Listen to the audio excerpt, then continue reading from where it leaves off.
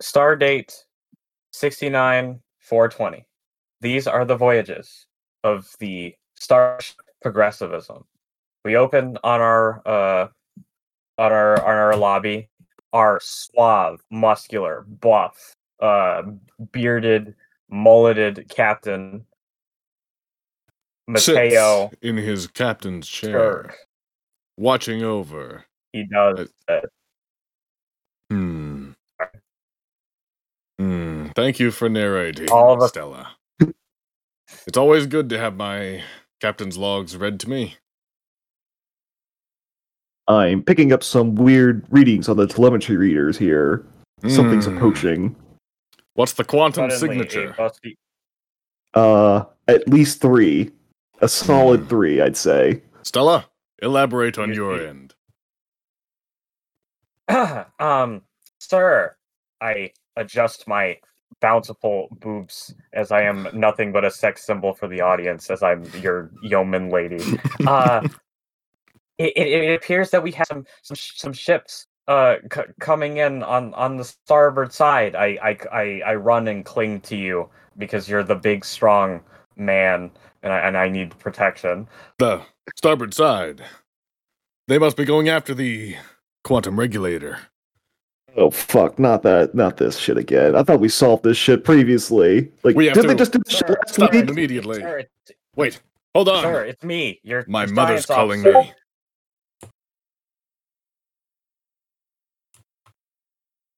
me. She left the oven on. We'll have to attend to that later. For now, defend the quantum regulator. Sir, it's your science officer, sir. I've come here with your quantum soda to help you think quantum fast. Thank you. Shall I deploy the nanobots, sir? This is anti-quantum soda. You're not the science man. You're Quantanus, my fated foe. I leap to my feet, standing in front of the captain. Stand away from him. We won't take him down this path. No, you're quantum destabilizing him. He's turning into an atomic robot. No! Quantanus. You bastard. My anti-quantum soda has done you in. Now the quantum regulator will be mine. Not if I have anything to say with that. I know your kill phrase. Oh. One, two. No, you fool! He's going to...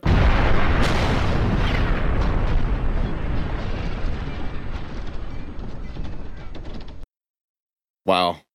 That episode sucked. What'd you guys think? It's still better than season 3. That episode of Interstellar Hike, Inner Dimension 12 sucked. Why does it always suck? They were completely off kilter. It's almost like they didn't understand what each other was trying to say or establish in that episode. Yeah. Like it was thrown together at the last second or something. Something like that. It must have been, because that was awful. Mm. Well, at least nobody broke in this time. Yeah, that's good. Well, speaking of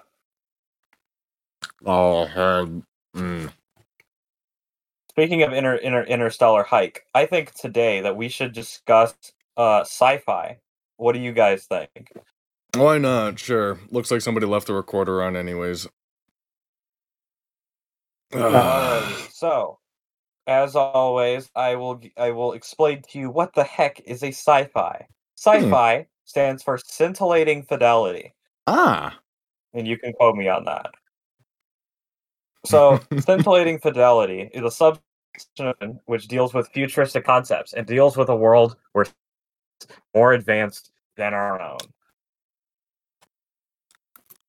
We're talking cars, robots, Amazons, and trucks. We're cutting out. What? Fuck.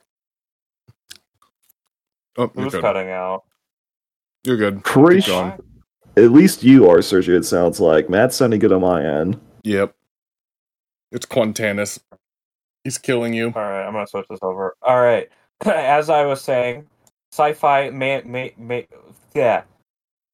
Blah. What am I saying? Sci-fi mainly deals like we're talking cars, robots, Amazons, and trucks. Kudos to anyone who understands that reference. I don't. I'm sad. I'm the only person who watches Linkara. Okay. I don't even know Anyway. what Linkara is. Linkara is a comic reviewer that used to be part of Channel Awesome. That's his theme song. But no, I'm more mean like robots, lasers, spaceships, and other things that just generally go pew. Oh, those Amazons. Yep. I'm guessing. And, Yeah. sci-fi is a very malleable genre. Like usually you can throw it in with like later sci-fi fantasy. I'm sure there's more things like you have a sci-fi romance, you have horror. It's just something that can generally be applied to anything, and It's a it's the background. best genre of fiction. Yeah. You can't change my mind. It's a really good backdrop to the world. Because you can have like your standard science fiction movie where there's just a whole bunch of weird shit going on all the time. But it's almost never capable of just standing on its own. You need something else to help carry that shit, my guy. Yeah, it's a setting. It's a setting. It's a like you steampunk. have your genre, which is like the romance and whatnot, and then you have like the sci-fi as the setting. Mm-hmm. Of course, I think it does include some forms of genre with general tropes like space battles and stuff. Yeah, obviously. Almost always some kind of intergalactic threat. A sci-fi story is usually something else as well. Like it's action, it's adventure, stuff like that.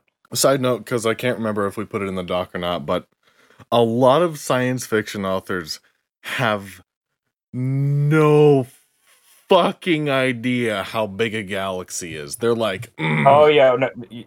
We'll get. I didn't put it down, but we'll get to sci-fi writers have no sense of scale. Okay. Well, you don't have to worry about scale if you could just invent a MacGuffin that makes it so like it's like walking down to the store to buy a pack of Mentos or something. Fuck off, hyperspace trope. Okay, so first what we're going to discuss is the types of sci-fi aesthetics, the types of sci-fi. I believe I put all of them down here. So the first we're going to have is something I call retrofuturism. There's two types of it. First off is X-punk, which is like your diesel punk, it's like your steampunk, etc. punk. Being the basis of it is that in the future you never got away from using a certain type of like old school technology, and thus the whole world has changed as a result. It's a big suspension of disbelief because it's like diesel punk. It's like World War II era. Yeah, everything just runs on diesel fuel. The first thing that comes to mind for me is Fallout, which is in two regards. Because one, the bombs fall in 2077. But even then, they never got to the 50s. Mm-hmm. That was before the nukes fell. Yep, very, very, very. Not only sci-fi, but the old school stuff. Mm-hmm. I generally I like the punks because I think they create a nice like atmosphere. Like I think like Wolfenstein: The New Order is considered to be diesel punk, and I really like the very I could see that. I don't know how I describe very like I guess like old school like retro 40s type of aesthetic with like these big mechanical like robots with a bunch of like moving parts and stuff like that. Yeah, nothing it's very sleek, mechanized. not the sleek rounded edges you see nowadays. Very I call that Abramsism. Like J.J. Abrams or like M1A1 Abrams? No, like J.J. Abrams. Okay. Horrible man. Like how the new Star Wars movies look, and like how the new movies look, where everything is just like sleek and like looks like it was designed by like Apple. Yeah. I call that like Abrams design philosophy, Abramsism, I guess. And Abramsisms. I'm sure he doesn't start that, but once like his style was described to me, like with the new Star Trek movies, I just automatically just associated it with him and his tiny, beady little devil eyes. Anyways, the next one is what I would call the old school mentality. Now, this occurs in fictional works where the creator was stuck in the mindset of their time and therefore didn't think outside the box of certain technologies. Like, for example, any story that involves like an evil AI, like like back in the days, oh yeah, artificial intelligence, like it'll get sentient, but AI is not smart. Anyone who's played a video game knows that one AI is not smart enough to, become sentient, take over the world's nuclear systems and blow them up. Now, a neural network or like a machine learning scenario where you've got like multiple computers creating like a singular like brain, like hive mind, yeah, that might work. But the idea that, oh yeah, I booted up Skynet.exe and oh no, it's taken over the military. And you ran it as administrator. That was your fault. Oh god, you're both Yeah, very robot-y. I guess that's on theme. You've been taken over by the Borg. Rip. Next, we have Star Wars, and it's that cloning limbs and organs, etc., is non-existent. Like stem cells just doesn't exist. Everyone uses mechanical parts in cyborgs. I mean, this could be a combination of George Lucas just like he didn't like think that would be a thing, or he just really wanted to have like robot hands and stuff. It could go either way.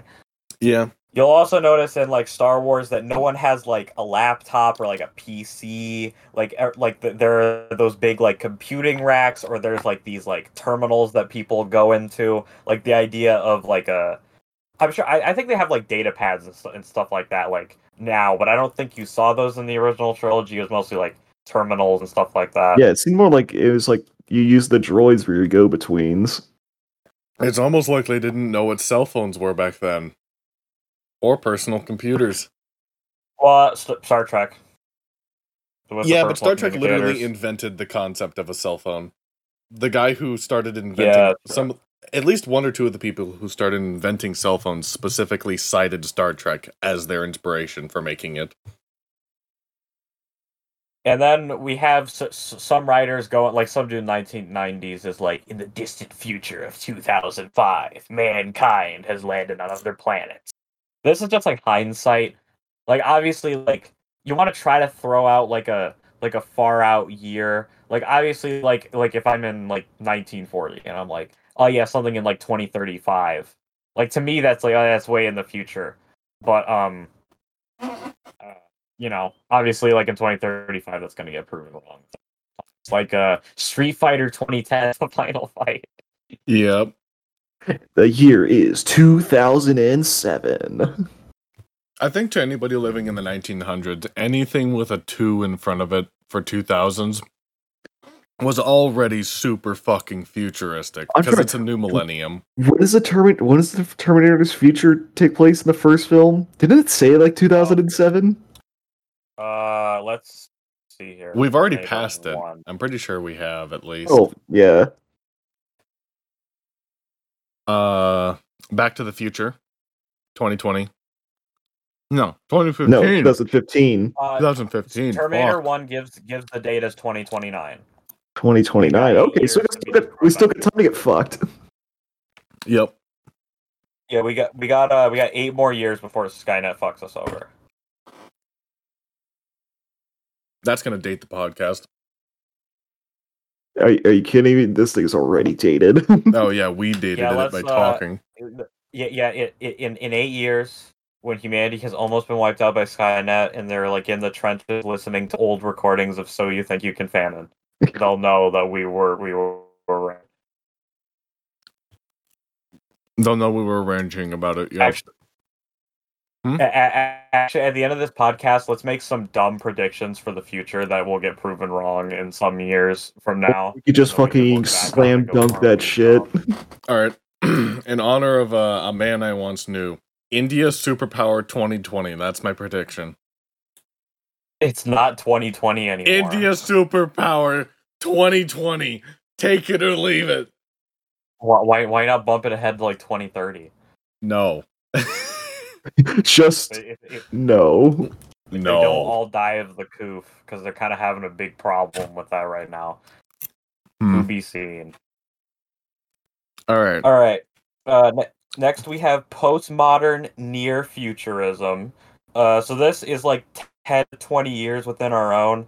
It's like a more realistic approach. Like it's more like within like reason of like what like technology will be in like 10 years. Like the world still looks like our own. It's just like there'll be like a super like sci-fi like terminal, or like the doors will automatically open and close and no one will be opening like their regular door. You'll have like a super futuristic like drone, or you may have like there's androids walking around. We've got like augmentation. This is kind of like your cyber, not quite cyberpunk, but like it's like What, if I Deus want a Ex Human robot arm, it's a Revolution? full-on robot arm. Deus Ex is a pretty good example. I was gonna say RoboCop. Yeah, RoboCop, Deus Ex, Human Revolution, Detroit Become Human. We're gonna get to David Cage near the end of this document. David Cage. David Cage. David Cage.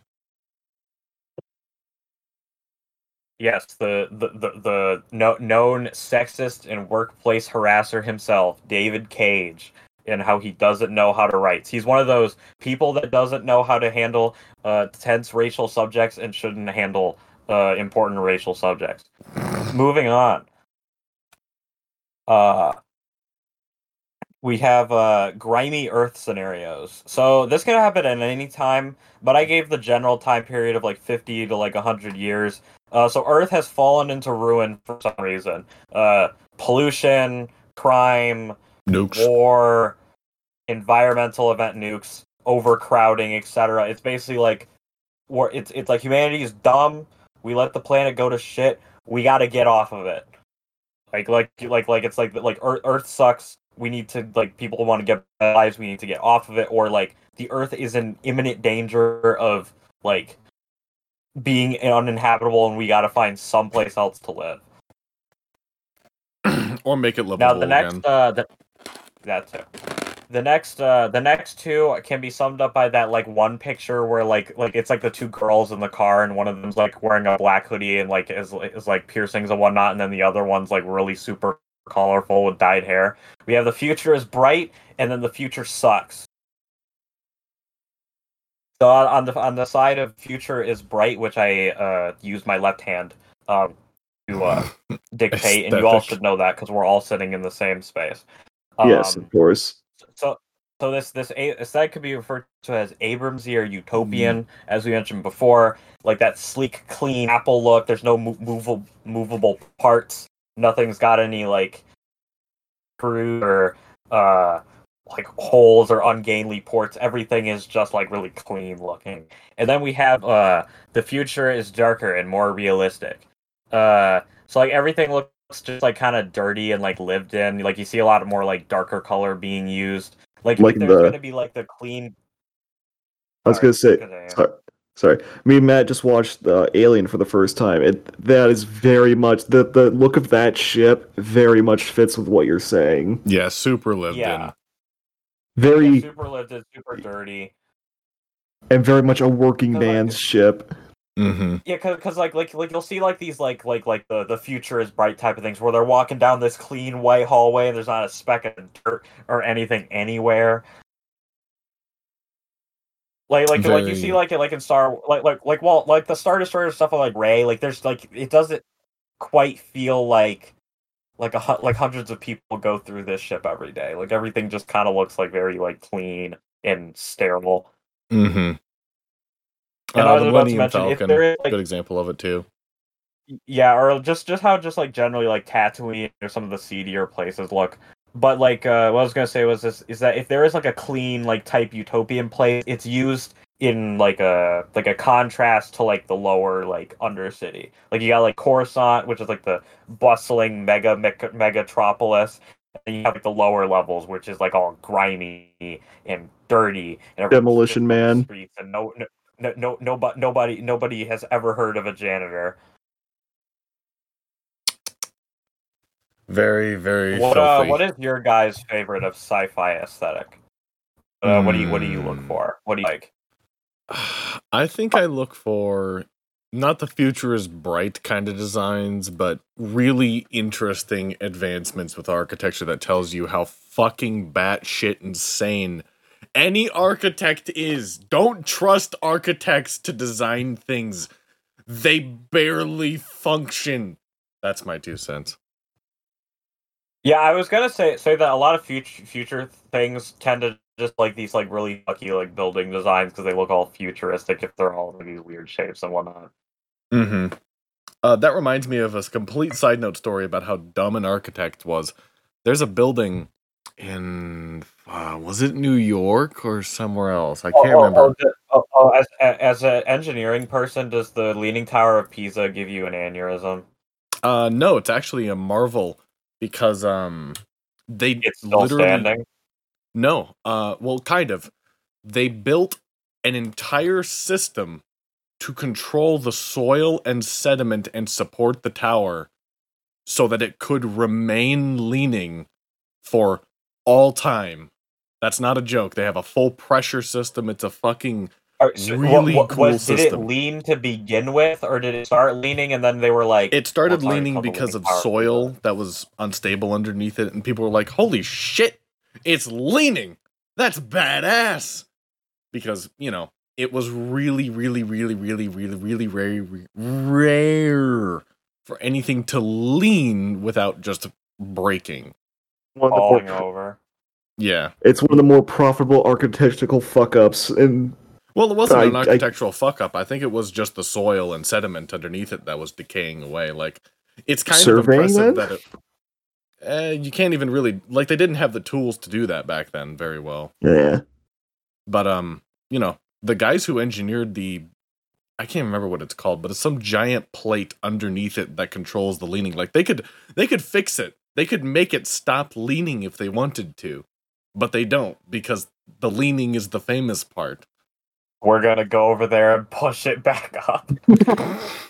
Do you get how many people go over there, fly over to Italy, just to look at the tower, that you could get basically the same thing if you just looked it up on your computer, just to do the stupid fucking, holding up the tower thing, Yep. You know, perspective picture? Well, I mean, I feel like if I was going to Italy, that's one of the things I would want to see. I wouldn't just like fly over this, oh yeah, I saw the tower, time to head back. Yeah, but it's, you know, it's a nice thing there on the way. This is also completely unrelated to anything, but did you guys know that spaghetti and meatballs is not an Italian dish natively? Yeah. I think it's like noodles came from China with Marco Polo or something. Well, it's not like that. It's it was made by Italian Americans here because they wanted to mix together ingredients because it was cheaper here. Same with chicken parmesan. But specifically, like, we associate noodles so much with Italy, but it's really from China, mainly due to Marco Polo. Yeah, but they've had noodles for like what, over 1,000 years at this point. It's basically part of their culture. I mean, that's like saying tomatoes can't be reminiscent of Italy, even though they came from the Americas. Yeah. Back on topic. Did you finish your thought on your future architecture, future look, I guess? Oh, yeah. Well, I was just going to say there was some guy who made a building, made one slab that went from all the way through the building straight to the other end, which is not normal. You're not supposed to do that because it's really, really, really terrible for temperature. And it was in a really cold part of the country. I can't remember where.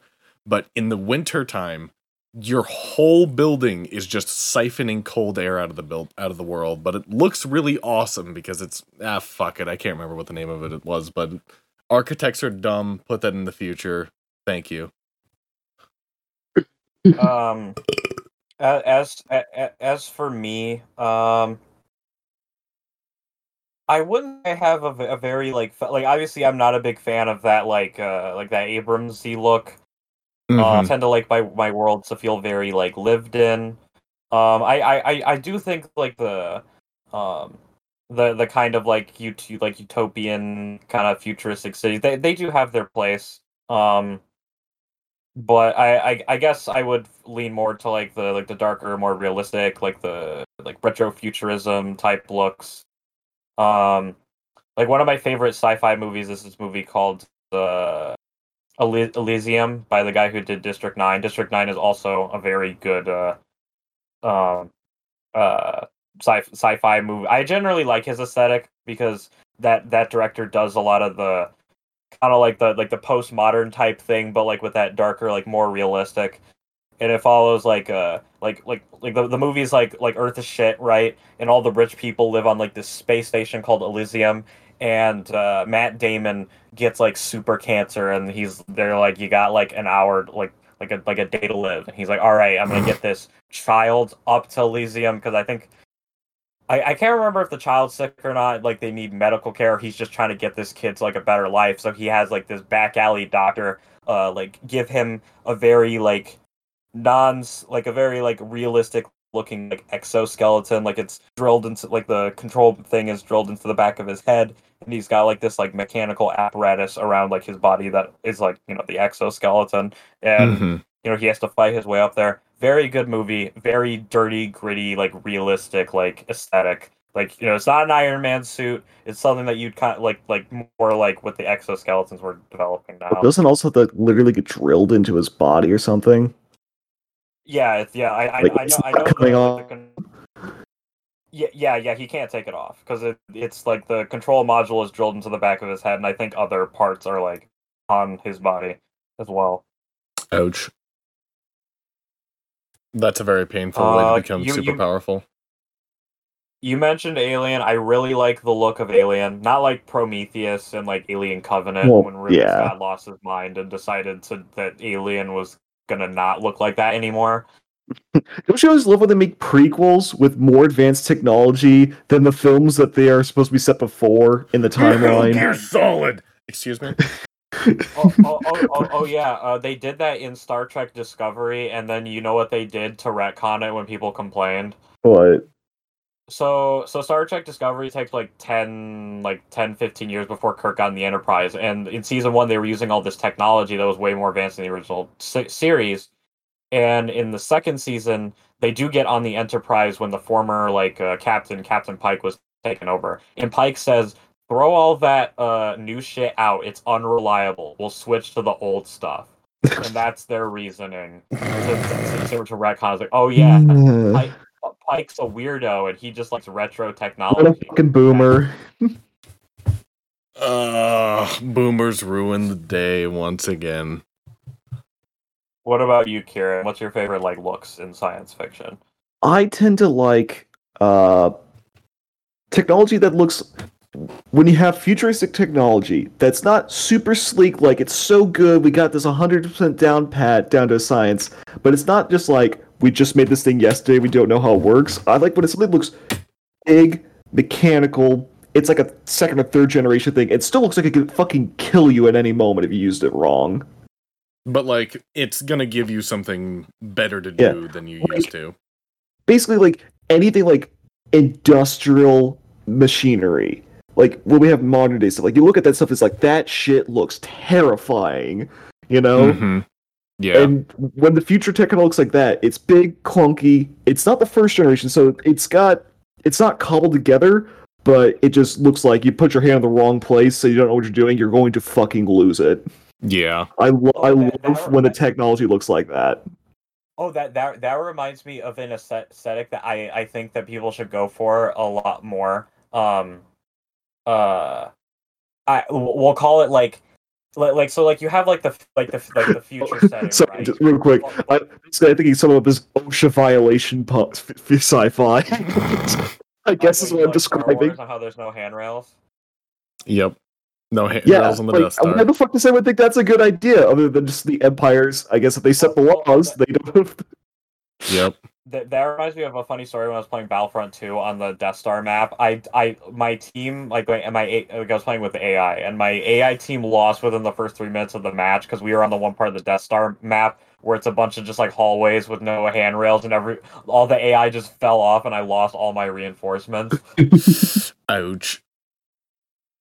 But I was gonna say was just the aesthetic of like the sci-fi universe before it got to the present day, and a good example of this is like the flashbacks in Cyberpunk 2077, where like like in the present day, like V's like jacking in to like his arm, but like in the flashbacks, Johnny Silverhand's got like a tablet that he jacks into, and just like stuff like that. Like you see like the beginnings of the technology that you would see in 2077. Like I wish more sci-fi universes had like prequels that had like the intermediary before like they get to the technology you see in like the Yeah, I guess it's what I was kind of saying for as well. No, I don't want the prototype stuff, although it can look good sometimes. But it's just common enough to get around. like but in they Star haven't. Wars when they sorry, I didn't mean to cut you off. No, I was going to be more or less going to end up repeating myself. Enough that you can get it to work reliably, but not enough that they've made it look Sleek. they're still giving it to do the things they want, and they don't care what it looks like. Because once you get something that does something that you want reliably enough, well enough, then you start caring about what it looks like afterwards. Yeah, and Yeah, even then, I I was would say gonna, that like in a lot of engineering offices I've been in, they just leave the ducts completely undone, and it looks kind of industrial. So I guess you I think say industrial punk. I guess maybe. maybe I don't know. I don't know what that would look like necessarily. Punk. What were you gonna say, Serge? Well, I was if like because we just mentioned that, I would say like if you were doing like Industrial Revolution punk, then like everything would probably be like powered by coal, and you'd have like all these like big like smokestacks, and everyone would kind of be looking like they do in Assassin's Creed Syndicate. 'Cause I can't describe like bowler hats and stuff like that. You know, Yeah. kind of Victorian a little bit. But I was gonna mention like in Star Wars, like in like in like the legends and like the canon, like way back, because like the Jedi are described and Sith are described as like they would just like wield like force empowered swords, or there were lightsabers, but they had like a battery pack and they were like they had a cord. Oh yeah, You know, proto for limited sabers. range. Yeah. Proto I sabers think I are Oh remember. yeah, jank. that's another thing that I think we should talk about is something called technological stasis, where a sci-fi universe remains at the same tech level throughout its like universe, like Star Wars. Warhammer. Even 40K. Warhammer has advanced over the last 30 years of people writing it. I Actually, thought the, I thought I thought the whole deal about 40K is that they're in stagnation. They're forgetting everything. Primaris Marines. No, no, it's not. They've lost the ability to invent new technologies. They're rediscovering old technologies that are better than the ones that they have. But they've recently gained the ability to create new ones. Isn't that also kind of like Mech Warrior in the same way, Matt? Yeah, that is fairly similar to. I think it's actually called BattleTech for the whole franchise, but Mech Warrior is like the most famous game series from yeah, it. sorry, that's what I meant. Yeah, Well, it's basically the same more thing. on like what I meant like in technological stasis is like you take like Star Wars where like the universe spans like a 35,000 year old like 35,000 years, and technology is just generally the same throughout Yeah. the entire span. Mm-hmm. Although I do remember somebody pointing out that there is some advancement with smaller ships being able to do hyperdrive jumps, like the X-wing didn't exist in the prequels. Yeah, they're still they still are advancing in technology. It's just really slow, and it's like not large enough to affect the setting as like a whole. Mm-hmm. Yeah. All right, next we have the what I have listed as utopian versus dystopian, and the good old cosmic dread. So one of the things that you should keep in mind while building your sci-fi world is to discuss on what your view for the future is. Is it pessimistic and dystopian, or is it optimistic and utopian? Has the advances in technology created more problems than it solved, or have a lot of society problems been fixed? Don't make it because of a miracle element that does everything. We'll get to unobtainiums in a sec, in a hot minute. So here's first we're gonna talk about utopian fiction and how it can go wrong. All right, guys, I need you to take your rose-tinted glasses off. Are they off? They're off. Sure. All right, I'm gonna drop a truth nuke on you, a truth antimatter bomb, if you will, because we're talking sci-fi. Utopias can exist. Isn't that the definition? What? Isn't the definition of a utopia something that literally doesn't exist? See, if we just did communism right, we'd have it already, guys. Come on. Fuck off. I don't know. Can you check the space dictionary? Let me go Pretty sure check. that's not involved in it. At least that's not part of the definition, I don't think. Utopia, an imagined place or state of things in which everything is perfect. So yes, by definition, That doesn't mean impossible. I didn't say impossible. It's Something just that so doesn't far we exist. haven't had one. Well, it's something that doesn't Okay. exist. It's an imagined place. So, so a perfect utopia, we're talking about a perfect utopia, not like 98% utopia, not like 99.99% utopia. There's that 0.001 germ that's making everybody's lives hell. I'm talking perfect utopia. Can exist. And even though we're talking fiction where anything can exist, like you could technically make a perfect utopia in fiction, but it'd be boring. Because to have a story, you got to have problems. Your world has to have some problems. And while you can have like a utopian society, there has to be things like, let's take medicine for example. Like, oh yeah, we've advanced everything. Everyone lives to 200. Nobody gets sick anymore. We've cured cancer. But what happens when a deadly virus release and that science fails? The government decides to claim like, oh yeah, we've eliminated all crime. Don't look in the undercity. Don't look. Don't look. Avert your eyes. No, there's nothing down there. Good utopian sci-fi worlds still have problems because despite like the glitz and glamour where most regular people live in, bureaucrats cut corners, governments get complacent. Not everywhere can feast the glory of the emperor's light. They're all a bunch of sucking degenerates in the unknown regions, and they eat their own feces and whatnot. Yes. But yeah, I think utopias are very interesting. I remember one of the utopias that I will always remember for the rest of my life is was it the Time Machine that has that group of people who are being fed each generation to a race of demon warlock things? I can't remember what movie it was. It was something with So time much travel. for remembering it always. Well, I remember the scene because it was literally perfect happiness just for these people. And then suddenly, just these big demon spiky things come out. They just drag one away. Nobody does anything. This woman is screaming as she's being pulled away. Nothing. Nobody does anything. They're just still going on, having a happy little time, acting like kids, even though they're like all adults at that point. And it's not ringing any bells for me. Let me look it up. Anyways, keep going. All right. While you look it up, I will move on to dystopian fiction and why it's always more interesting. And as you know, this is my opinion. It's just the only opinion. So generally, stories where the future isn't always the brightest tend to be more interesting, in my opinion. So we're speaking facts here. All right. Your personal subjective opinion. In the personal subjective opinions that are spoken, so you think you can fan in, are the only way you should think. And if you think anywhere else, stop listening to the podcast. Moving on. So here's some potential. It's like some potential ways you can spice up your dystopia.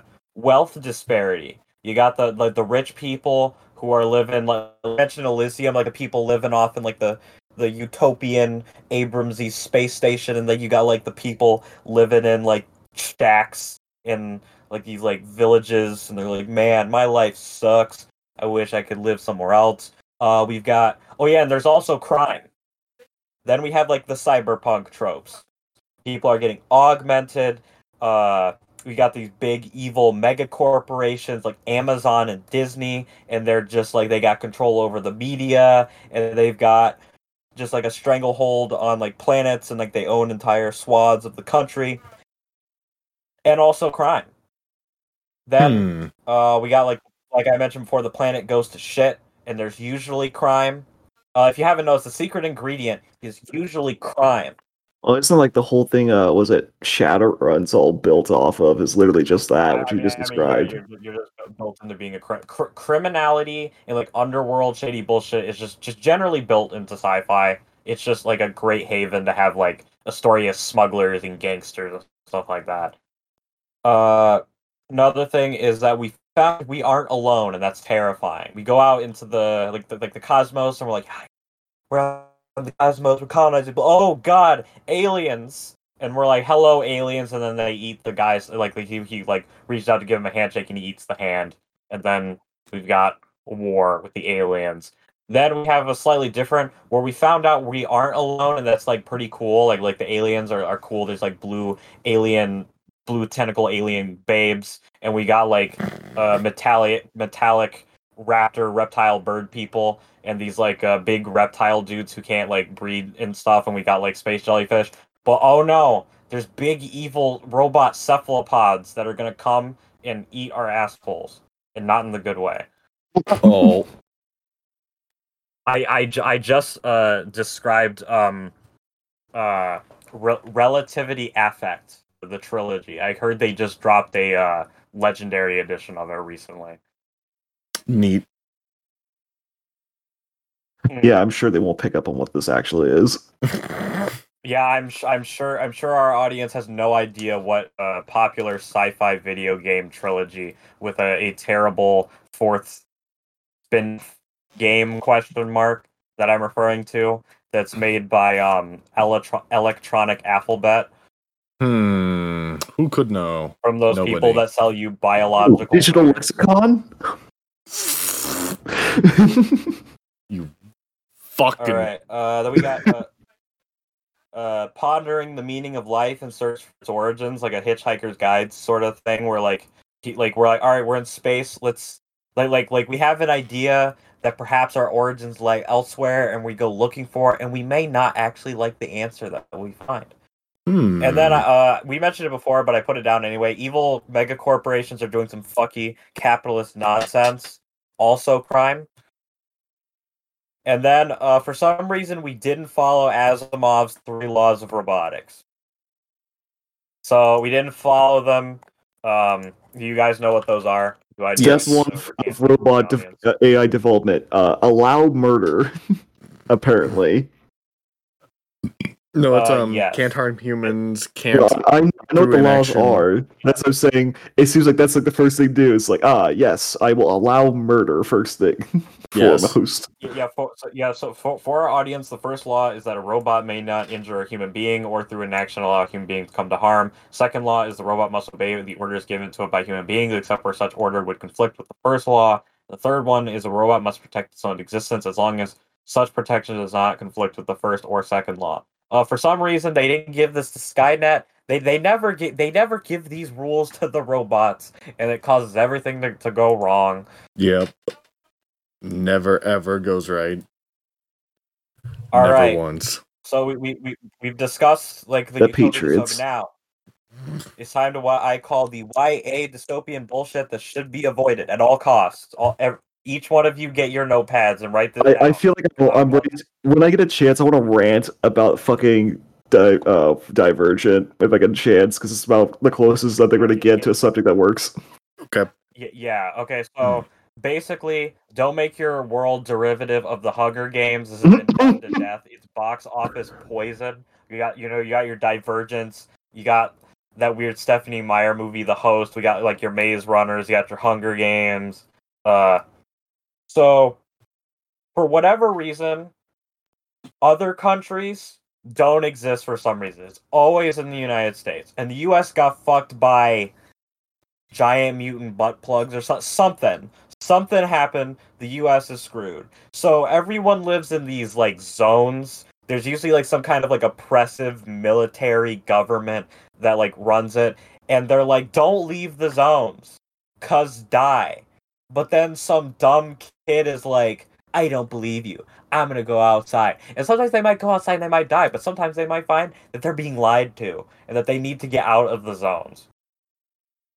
Now and then your main character, like this dumb kid, is usually like they're like 16 and they're like a strong, independent, bland female, or they're like a generically attractive like guy, like the kind of attractive where Hollywood goes, "This is what you find attractive," and you're just like, that's just like like you could put a white guy into a like if I had a printer that said print me a white guy and I pressed it, these are the kind of guys who would just come out. There's usually a love triangle between the guy slash girl and another guy and another girl, or it might be both. We're progressive here. Whatever you want to be in this love triangle. So you got your teen characters, and they're like, oh no, evil government man or woman is bad, and we gotta rise up. And this evil government man and woman is usually played by like an Oscar award-winning actor, and you're like, oh, I know that guy. He's a really good actor. Why is he wasting his time in this? Because the easiest paycheck he's ever phoned in for. Like Donald Sutherland, who played the president in the Hunger Games, a great actor, but he was wasted. Well, who voiced fucking, was it Megatron in the Transformer films? That was the Hugo Weaving.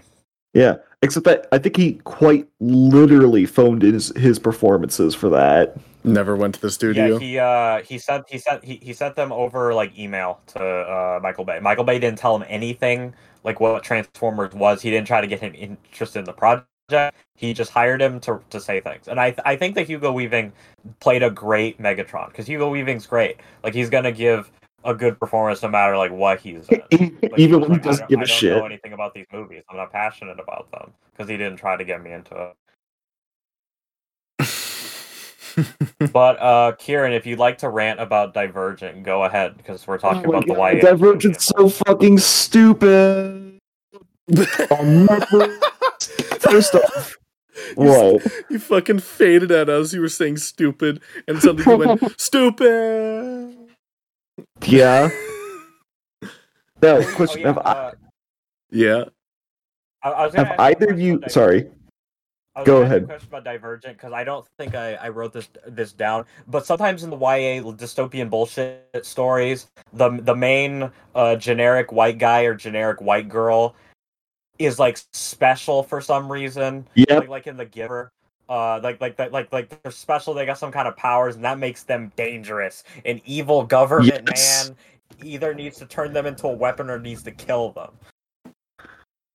Yep. Because we're all special. Don't we all want to be special? Oh yeah, she's divergent, right? Which means she can like think for herself or something. Honestly, it gets so. Here's the thing. Divergent is a book series which is the only one I can think of where the main character goes through reverse character development as the series goes on. Character development? Yes. It is the only book I've read in recent memory that does it like that. And it's just like, how the fuck did you get to this? But first I want to talk about the world in general and how they immediately get red flags about how stupid everything is.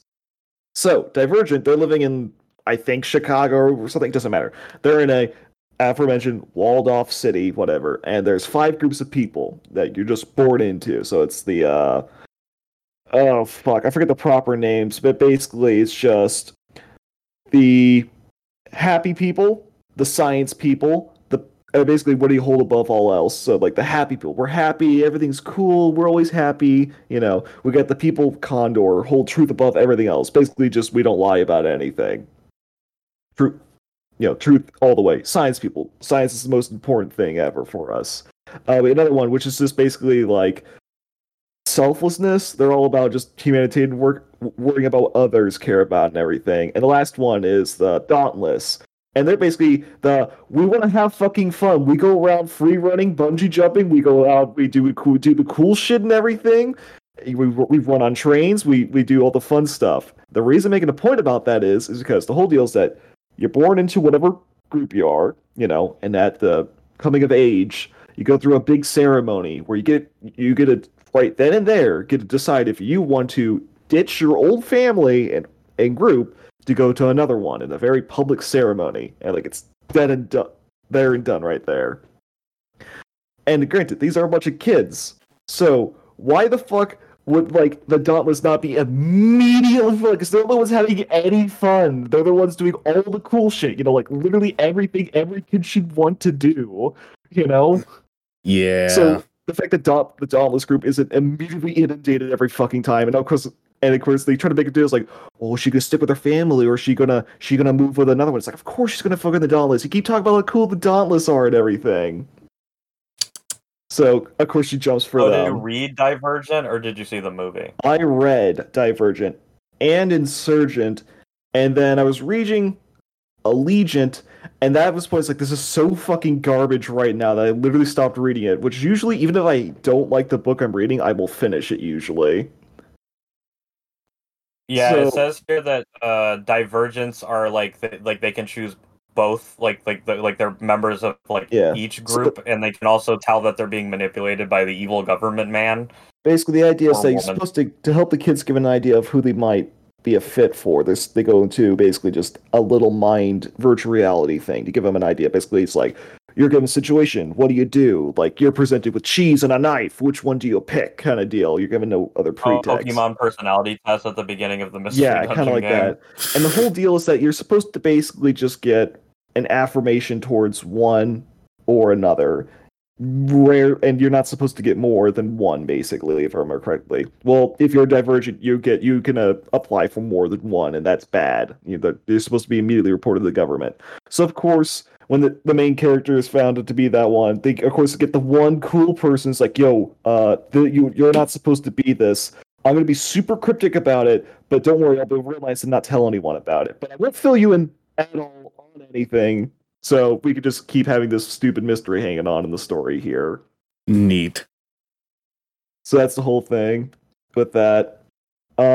Basically, she goes to the Dauntless, becomes cool. They're basically, each group forms a bit of a role in society. So, like, the science people, obviously, the science. The happy people, they do all the agricultural stuff. Dauntless, their security and everything, military, whatnot. Condor, basically all laws and whatnot. And what would immediately be red flags is the selfless group. They make up the government. And here's the thing: rather than what you think is, oh, so each group's got representatives of the government, right? No, the selfless group are all government members, but like the section in that government is supposed to represent the other groups. And immediately, this should be a red flag in your head. It's like, wait, why the fuck would you have one group run the government? Yes, the whole deal is it's supposed to be selfless, but you already have them divvied up to represent the other groups within your group. Why wouldn't you have the rest? Which, if you have more than two brain cells, you realize that this will be a point of conflict in the story. Because it is. Basically, science goes, so we've decided to commit genocide now. Yeah. Do you think of these like what? Hmm? Sorry, I didn't mean to cut you off. I figured I was gonna exactly say, do you how- think of these like what? Go ahead. Oh my goodness. I was gonna say in these like, YA like dystopian. I would like to imagine that the rest of the world is just fine, and they're just looking at America and going, "What the f are they doing over there?" They have some cool tech, but fuck me, they're mangy fucks. Why are you genociding children? Do you need our help? And we're American. We're like, no, we must continue to starve the masses. Oh, another thing. Apparently, what's special about the groups, each one's got like their own special little drug, I guess we'll call it. I guess I don't remember exactly what it was, but basically, it's very specific to the group. Like, for instance, the Dauntless, they get a special drug when they inject you with it. It exposes you to the most deepest, darkest fears. The whole point of that is then you overcome them and become really, better than you were. Which also leads into ubiquitous love interest who doesn't go by a real name. He goes by the name of Four. And it's like, wow, Four, he's so cool and everything. What's his name for? Oh man, we don't know the name for. Why does he go by Four and everything? Of course, develops a relationship with the main character tells at Four because he only has 4 fears. Because they're the same each time, which doesn't make sense because surely if everyone's fears. I just fucking read what they are. Everyone have X amount of fears. Why would your fears keep changing? But whatever. Anyways, that's kind of besides the point. Although I'll get to that later. Why he's important.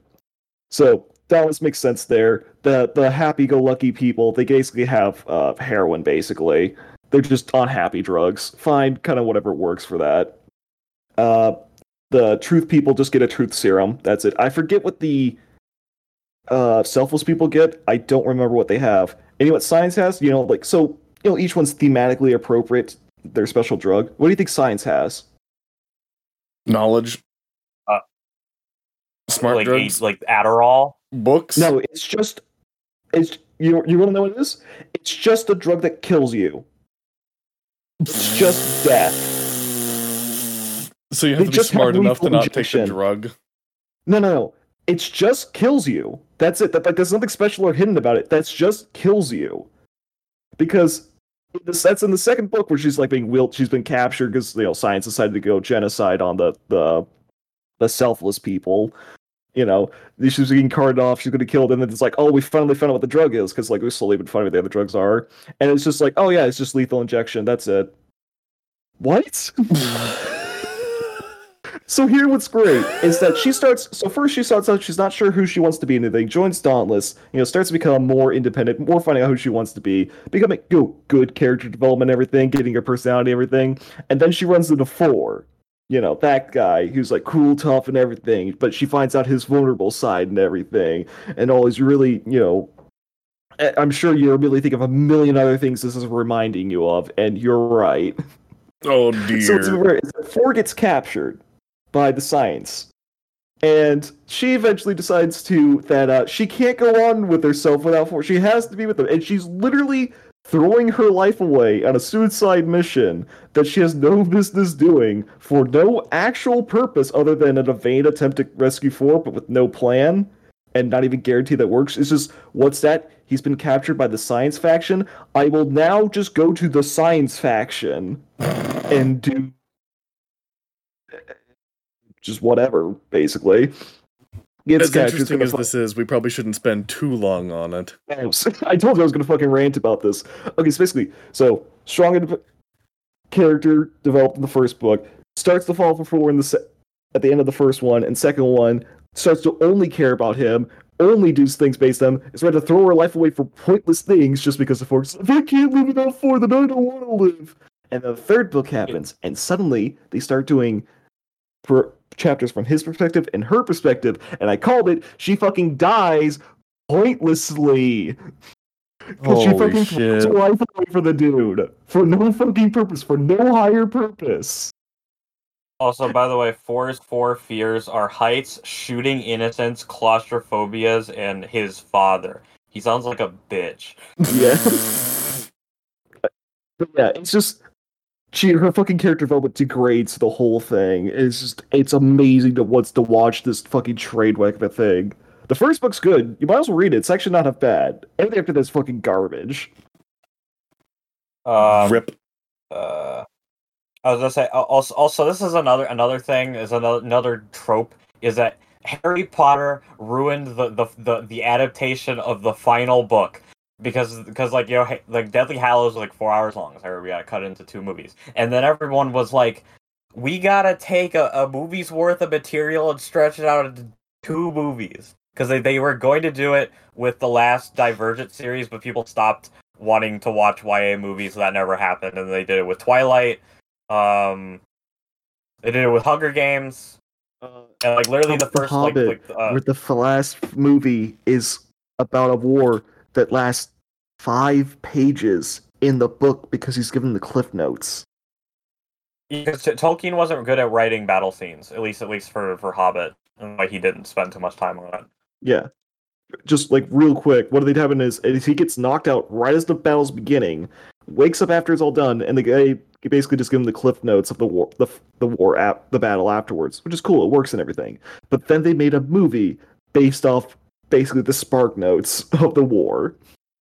Yeah, the Hunger Games Mockingjay Part 1, from what I understand, is like literally just like, it's like filler, and then the second part they beat Donald Sutherland in the first 45 minutes, and then you do the rest of the movie is just like epilogue. Mm-hmm. Also, they cut minutes. One of my favorite actors, Charles Moist Critical White, out of the movie, and I'll never forgive them. Rip. I don't know who that is.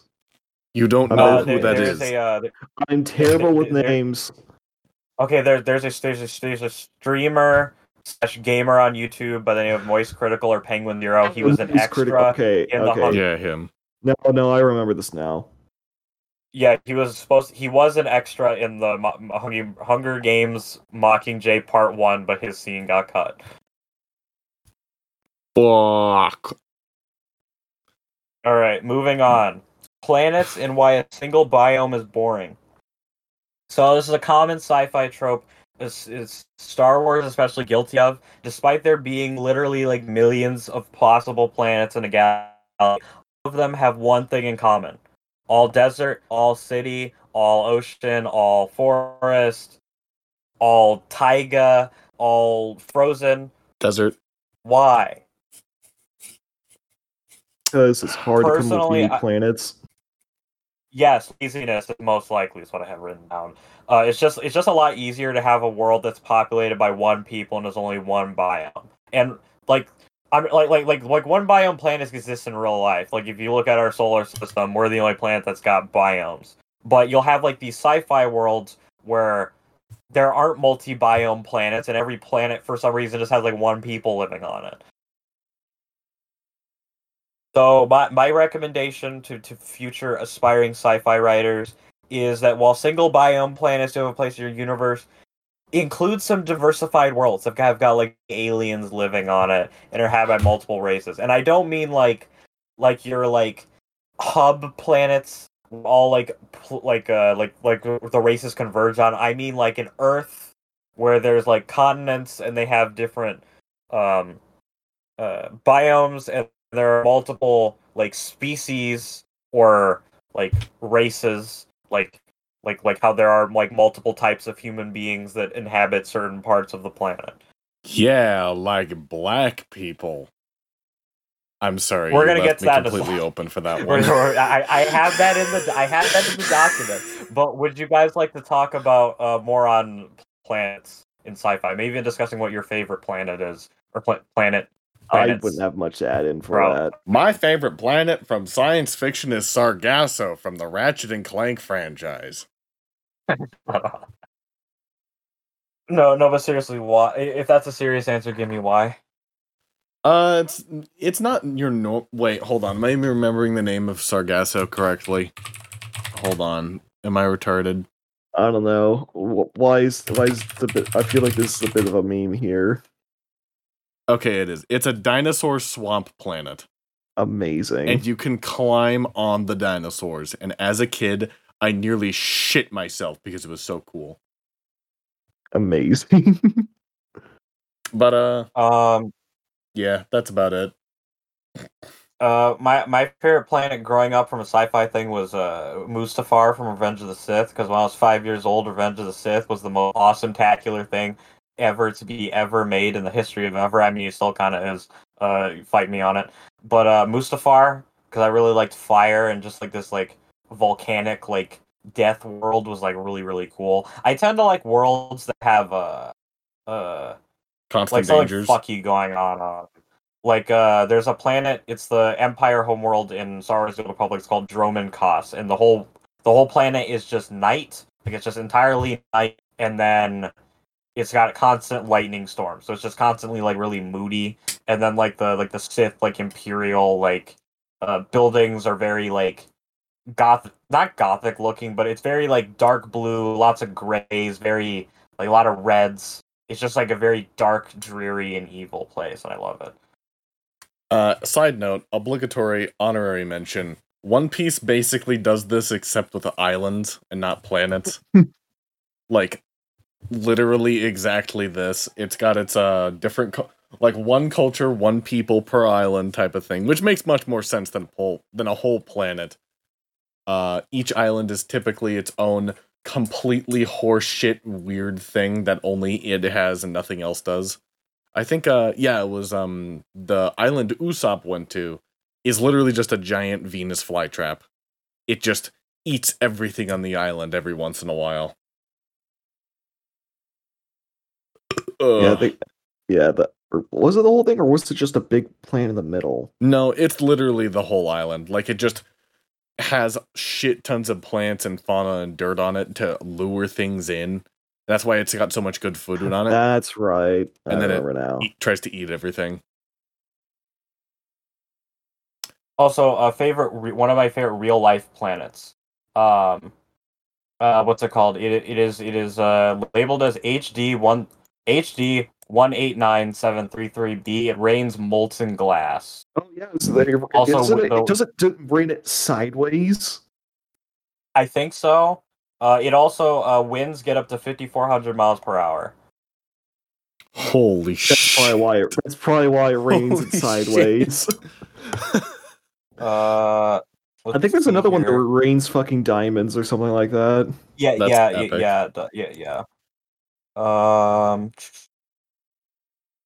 Tidally locked to its parent star, meaning it has a permanent day and night.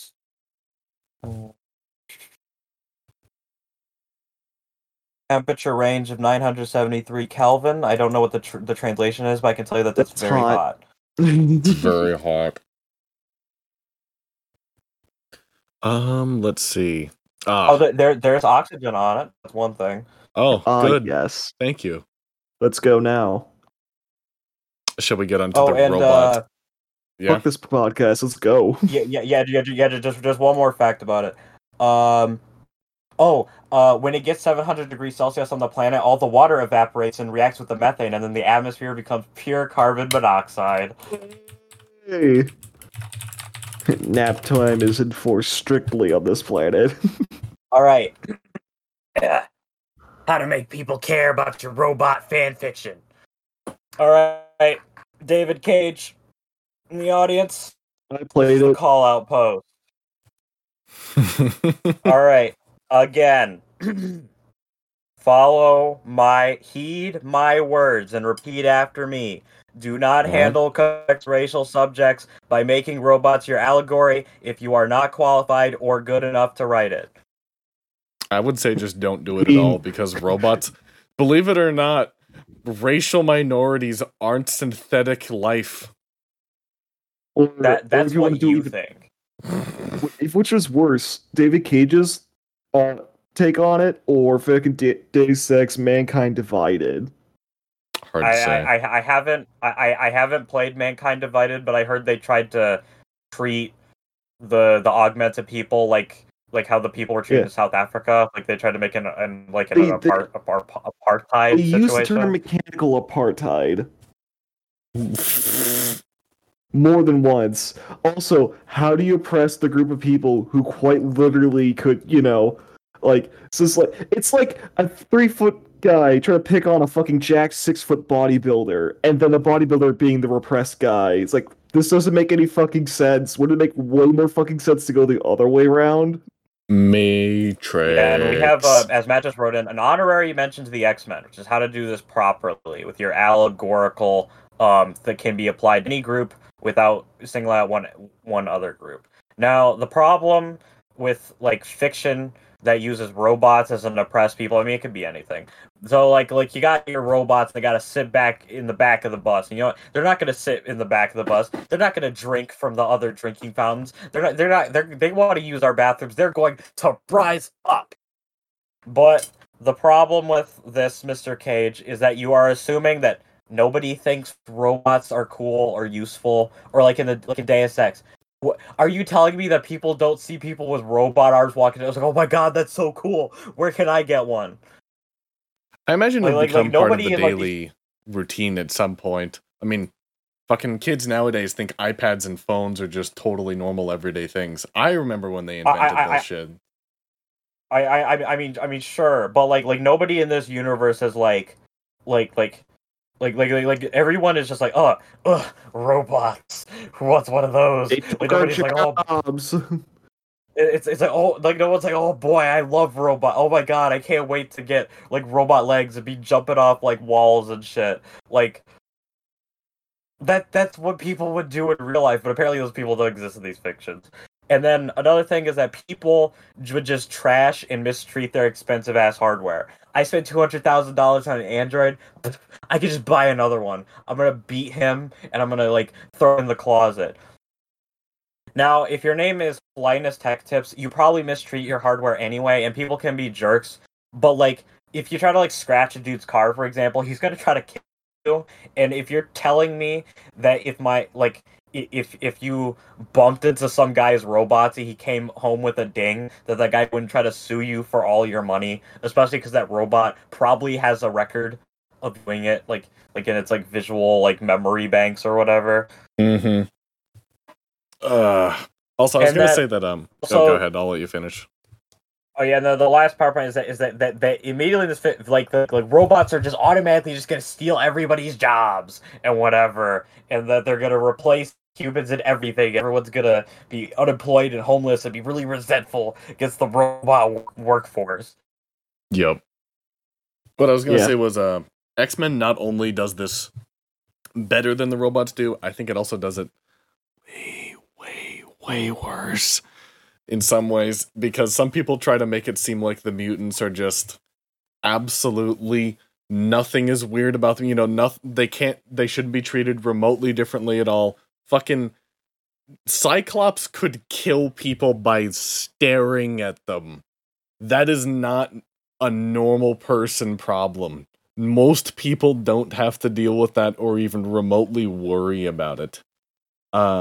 If you do go for some kind of, I'm gonna make an allegory for an oppressed minority, please, God, don't tell me that black or gay people can shoot deadly laser beams out of their eyes. That's not a thing!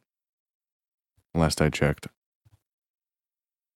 The gays have been hiding their Yeah. superpowers all this time. Well, we'll phone up Michael and ask him what kind of superpowers that he has. But, what's it called?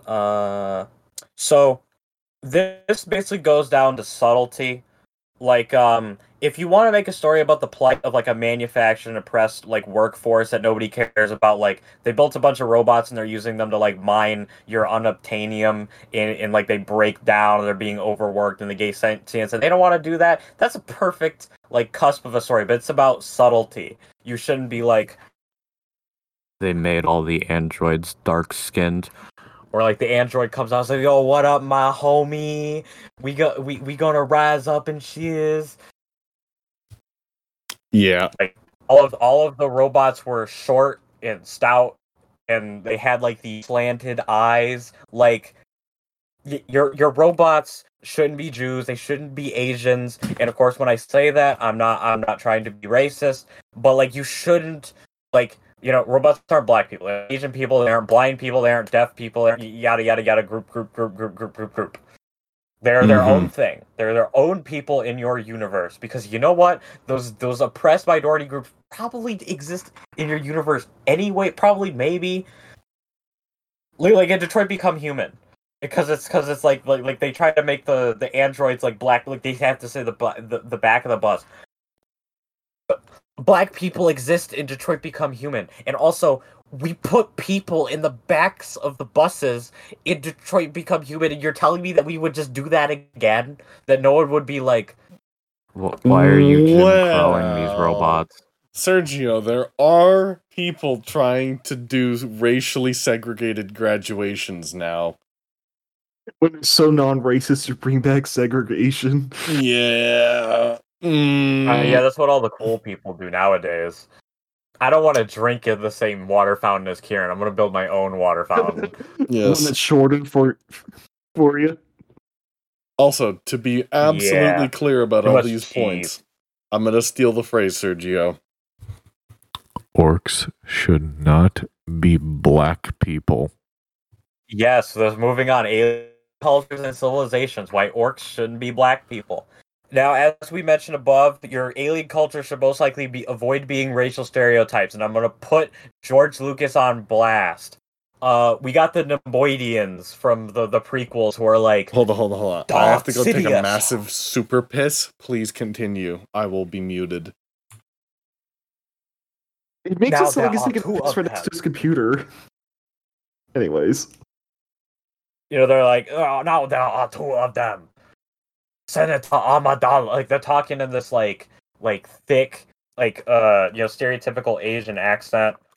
Hold on, my headset. I'm gonna keep talking. Don't talk back to me because I got, my headset's dying. Hold on. I actually got it.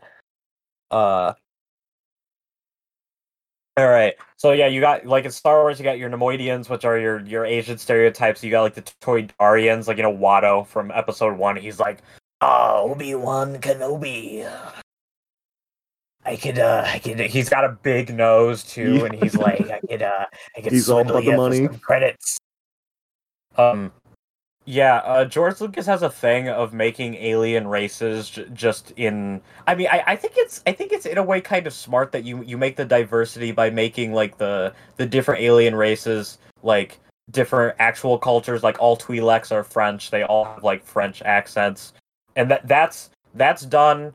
Well, the Twi'leks aren't like supposed to be France, but sometimes he went a little too heavy-handed with the like. Twi'lek's not a stereo. The skeevy like separatists, Nemoidians, and the Toydarians are very much stereotypes, not good. Mm-hmm. And you can do this in smart ways, like we're talking about Star Wars. Like the Empire is like the space Nazis, like they got stormtroopers. Like a lot of their stuff is based on like Nazi Germany, but they're all British. They're not German.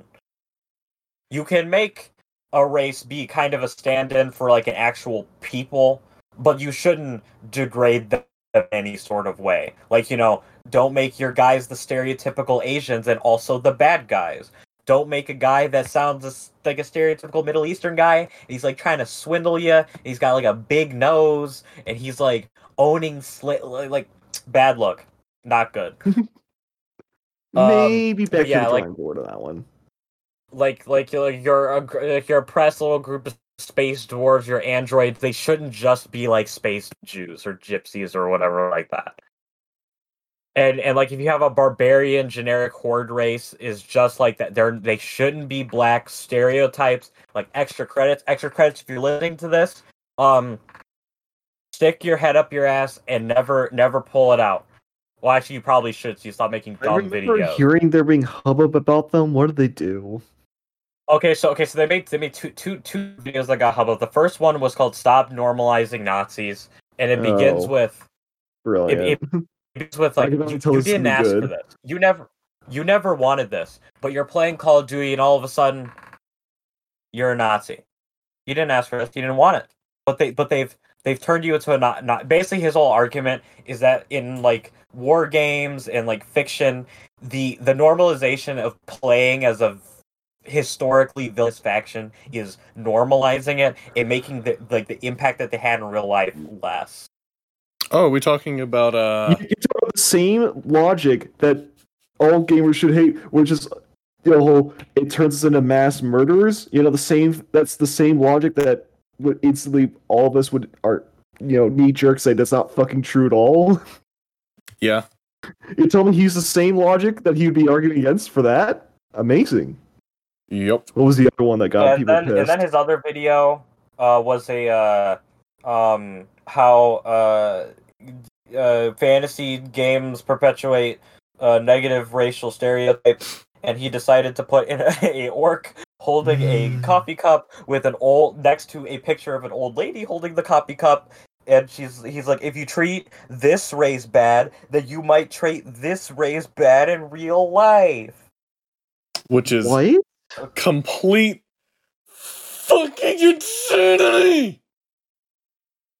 Hello, I'm back. He's like, these races in these games that are treated like horribly, and they're just like all done. They're stand-ins for real races, which is why we have to say, orcs aren't black people. Drow, I don't know. People have a problem with like Drow and Dark Elves. I don't know if they're supposed to be Asians or something, but they're not. Okay, they're not. Because this is a fallacious argument. Because if you go to me and say, Sergio, orcs are black people, and then I go to you, well, what about them makes you think they're black people? You will most likely say, well, they're big, and they're dumb, and they don't speak properly, and then I'm like, shit. Stop. No. Yeah, just the statement, orcs are like black people, is itself perhaps the most hilariously racist thing ever. And I know a lot of people. Yeah. Here's where you don't get it though. It's not that I'm a racist. It's because it's other people out there. Who are the other people? Don't worry, they're out there. It's so evident. I don't even have to pull any actual example, guys. And we don't want them being able to think this way, guys, because they're totally out there and they're totally a big giant problem, guys. Don't worry about it. Trust me on this one. Mm-hmm. Now, now, don't get me wrong. Like, if you find a sci-fi book and they've got this evil group of dark warriors that live in mud huts and they go ooh, ooh, ah, ooh, ooh, ah. Then I could be like, okay, that guy needs to like tone it down a bit because that's a stereotype right there. But just having just like a generic group of dumb barbarians, not an allegory for black people. And I might even go so far as to say that having a depiction of a very tribal culture, potentially even for somewhat comedic relief, is that really that fucking bad? I mean, tribal culture existed in real life. No. I was more specifically talking about like you pick up a book really, and it's very clear, like very clear. He's trying to just like diss like I don't like if there was a culture of like very effeminate gay men who all talked in French accents. Like, okay, you're just clowning on France here. Yeah. But again, I see so many people who have I would hope it's because they have been incorrectly influenced to believe that any kind of a depiction of a tribal culture is somehow racist to some oppressed racial minority, and that they don't actually believe racial minorities are like that. But good God, looking at Twitter specifically, calm the fuck down. Ugh. All right, that's my little rant on it. All right, next we have something I mentioned in our last Howie fanon. But first, I would like to say an extra fuck you to extra credits. You're a glue huffing paint eater, and I hope you have a very bad day. Moving on. Technology, the quantum debacle, and other tropes that should be divided. Obey the laws of thermodynamics, you plebs. Yep. So first, we'll start with the obvious: quantum, blah blah blah. So if you want to know what it means, quantum is a word used by physicists to describe the properties of particles. If your object or your thing doesn't pertain to fundamental forces, particles, protons, quarks, blah blah blah blah, it's not quantum. Stop putting it in front of things. Nextly, technology is not a substitute for magic. While your technology can do like many like amazing things that are not possible in real life, because this is fiction, we can make it up. There needs to be some kind of base level understanding of how this thing might work. You need to suspend my disbelief where I can say, okay, this thing could exist in real life and I could use it. And one of the most like I think like important things that you should follow, never break, is the first law of thermodynamics, which I will explain to you here because I'm sure most people listening don't know what it is. If you do, great for you, but I'm going to explain it for the layperson. So, the first law of thermodynamics says that energy can be converted to one form or another through the interaction of heat, work, or internal energy, but it can't create or destroy things under any circumstances. This means that, if you start out with, like, you can't blow up atoms, like you can't blow up matter. If you want, like, things need to convert into something. The law of equivalent exchange. Not like equally. Like, obviously, like if you burn something, like it's going to give off heat, and energy is going to be lost. But you should be able to account for the energy that's being put into things to make something happen. Yeah. Things can't just magically pop into existence.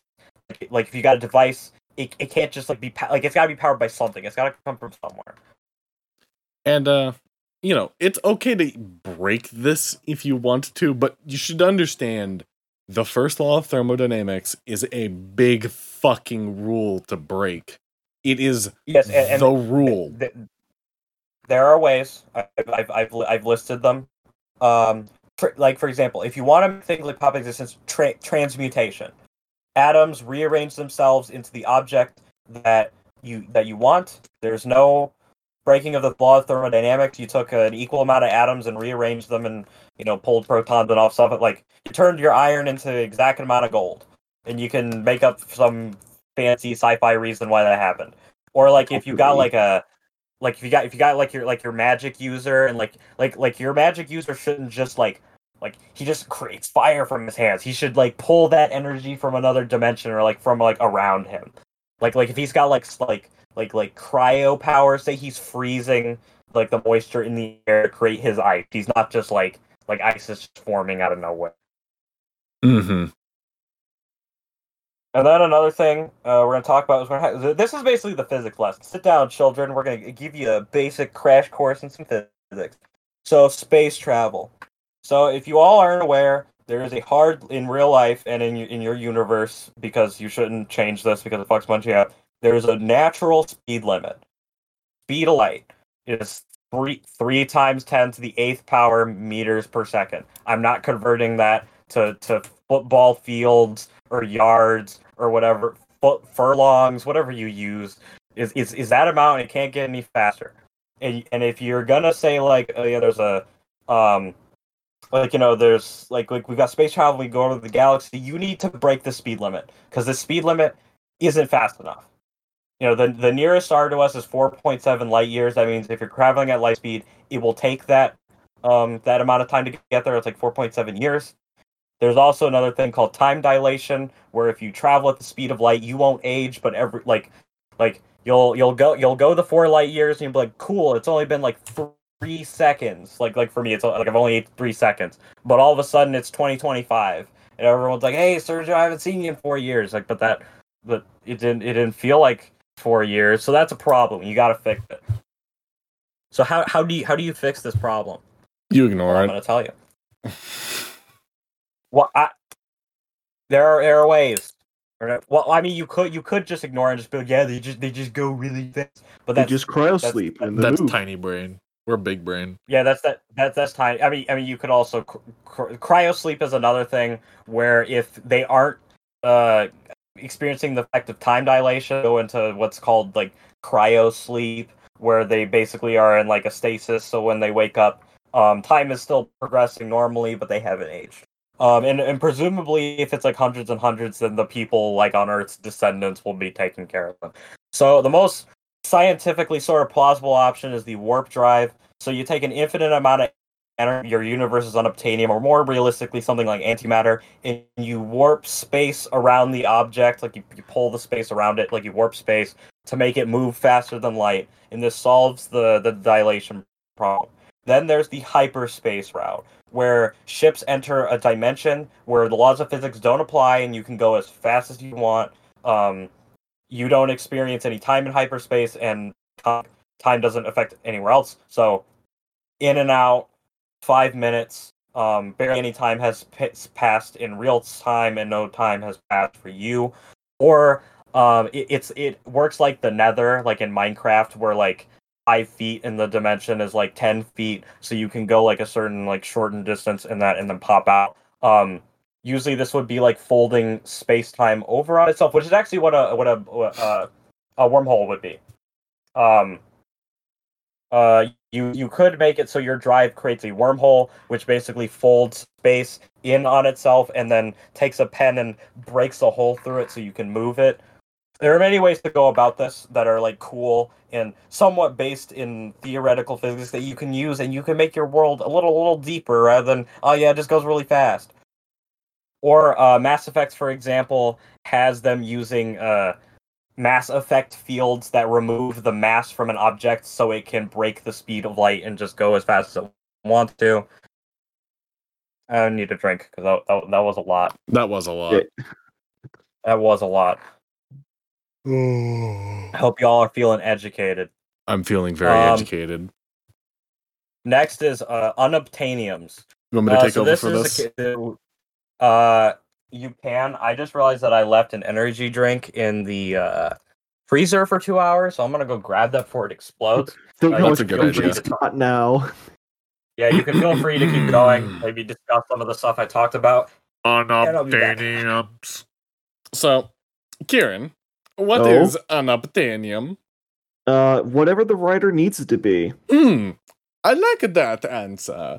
Like it makes me able to do universe. whatever I want. And that's It basically does what it is. Everything. It's an energy source. It's a miracle material. It's a medical marvel. It can be weaponized. It does everything. It does everything that you want it to, except for the things that would break your plot. It can never do those things. Except it almost always does at some point if you have You any keep kind of breaking the long plot. running. You just pretend like it's not a solution when it's not convenient for the plot you want. Yep. So there's a lot of examples that we could come up with. Sergio didn't put in a list here, but I think it's because it's just so fucking easy to come up with one. Avatars, the place where the term unobtainium comes from, I think, because it's literally called unobtainium in that movie. Which should be called something else because you literally have some in your hand, so clearly it is obtainable. Yeah, although we have returned. We have actual elements in the real world called like Americanium, Francium, Einsteinium. Like there are dumb names for everything. It's like he literally has a hunk of it in his hands. It's like, well, that name's not applicable anymore. What did I miss? We're just introducing unobtainiums and what they are. They're basically just the super material. Don't do the Avatar thing and actually name your thing unobtainium, because that's really on the head and it just makes you look dumb. In his hands, so they have obtained it. Yep. It's a massive loophole for world building in almost every situation, specifically with a W-lettered city that we're going to talk about a little bit, because it's the one that's most egregious to me in a lot of ways. Yeah, I was just going to say, if it hasn't been said already, don't be afraid to have an element or something. Like in Mass Effect, they got Element 0, and that's how they activate the Mass Effect fields, or Star Wars, they have Bacta, I guess.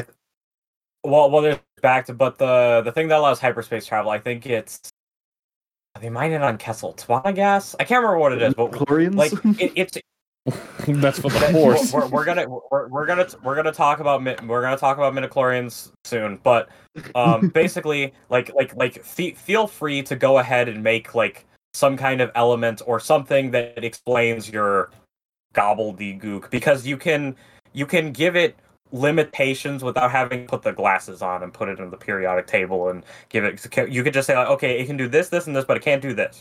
Yeah, and it's not to say that we don't want you to do. We don't think that any of these things should ever be done. It's that they're usually done so poorly that it breaks immersion in the world and is just very poorly written. Yeah, if you have something nebulous, then. Because then you can just make it. You can almost turn it into magic, and this is sci-fi. I know we're talking about vibranium. You start with Captain America: The First Avenger, right? And you're told vibranium. It holds vibrational energy in its bonds, and that's what makes it really strong. It's a very hard metal. It absorbs shockwaves and force. Thor can smash his hammer on it, and it creates a shockwave outwards. But Captain America can stand there. Okay, fine, I'll accept it. Okay, but then you see Black Panther, and he's like, okay, he's got a suit out of vibranium. He's basically invincible. He can scratch Captain America's shield because they're the same element.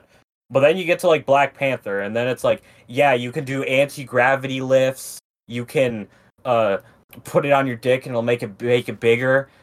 All of a sudden, vibranium can just medical marvel. You can just do weaponized.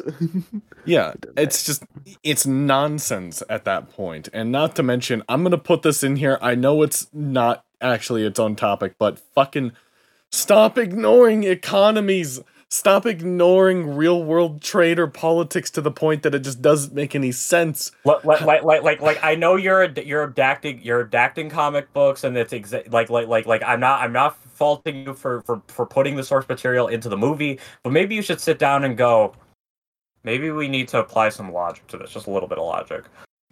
Yeah, in the Sam Raimi Spider-Man movies, not only do they give him organic webbing to cut down on the time of him having to invent them in the movie, but it also fixes a really big plot hole that's in a lot of early Spider-Man origin stories, which is why he doesn't immediately think of just black market selling his webbing.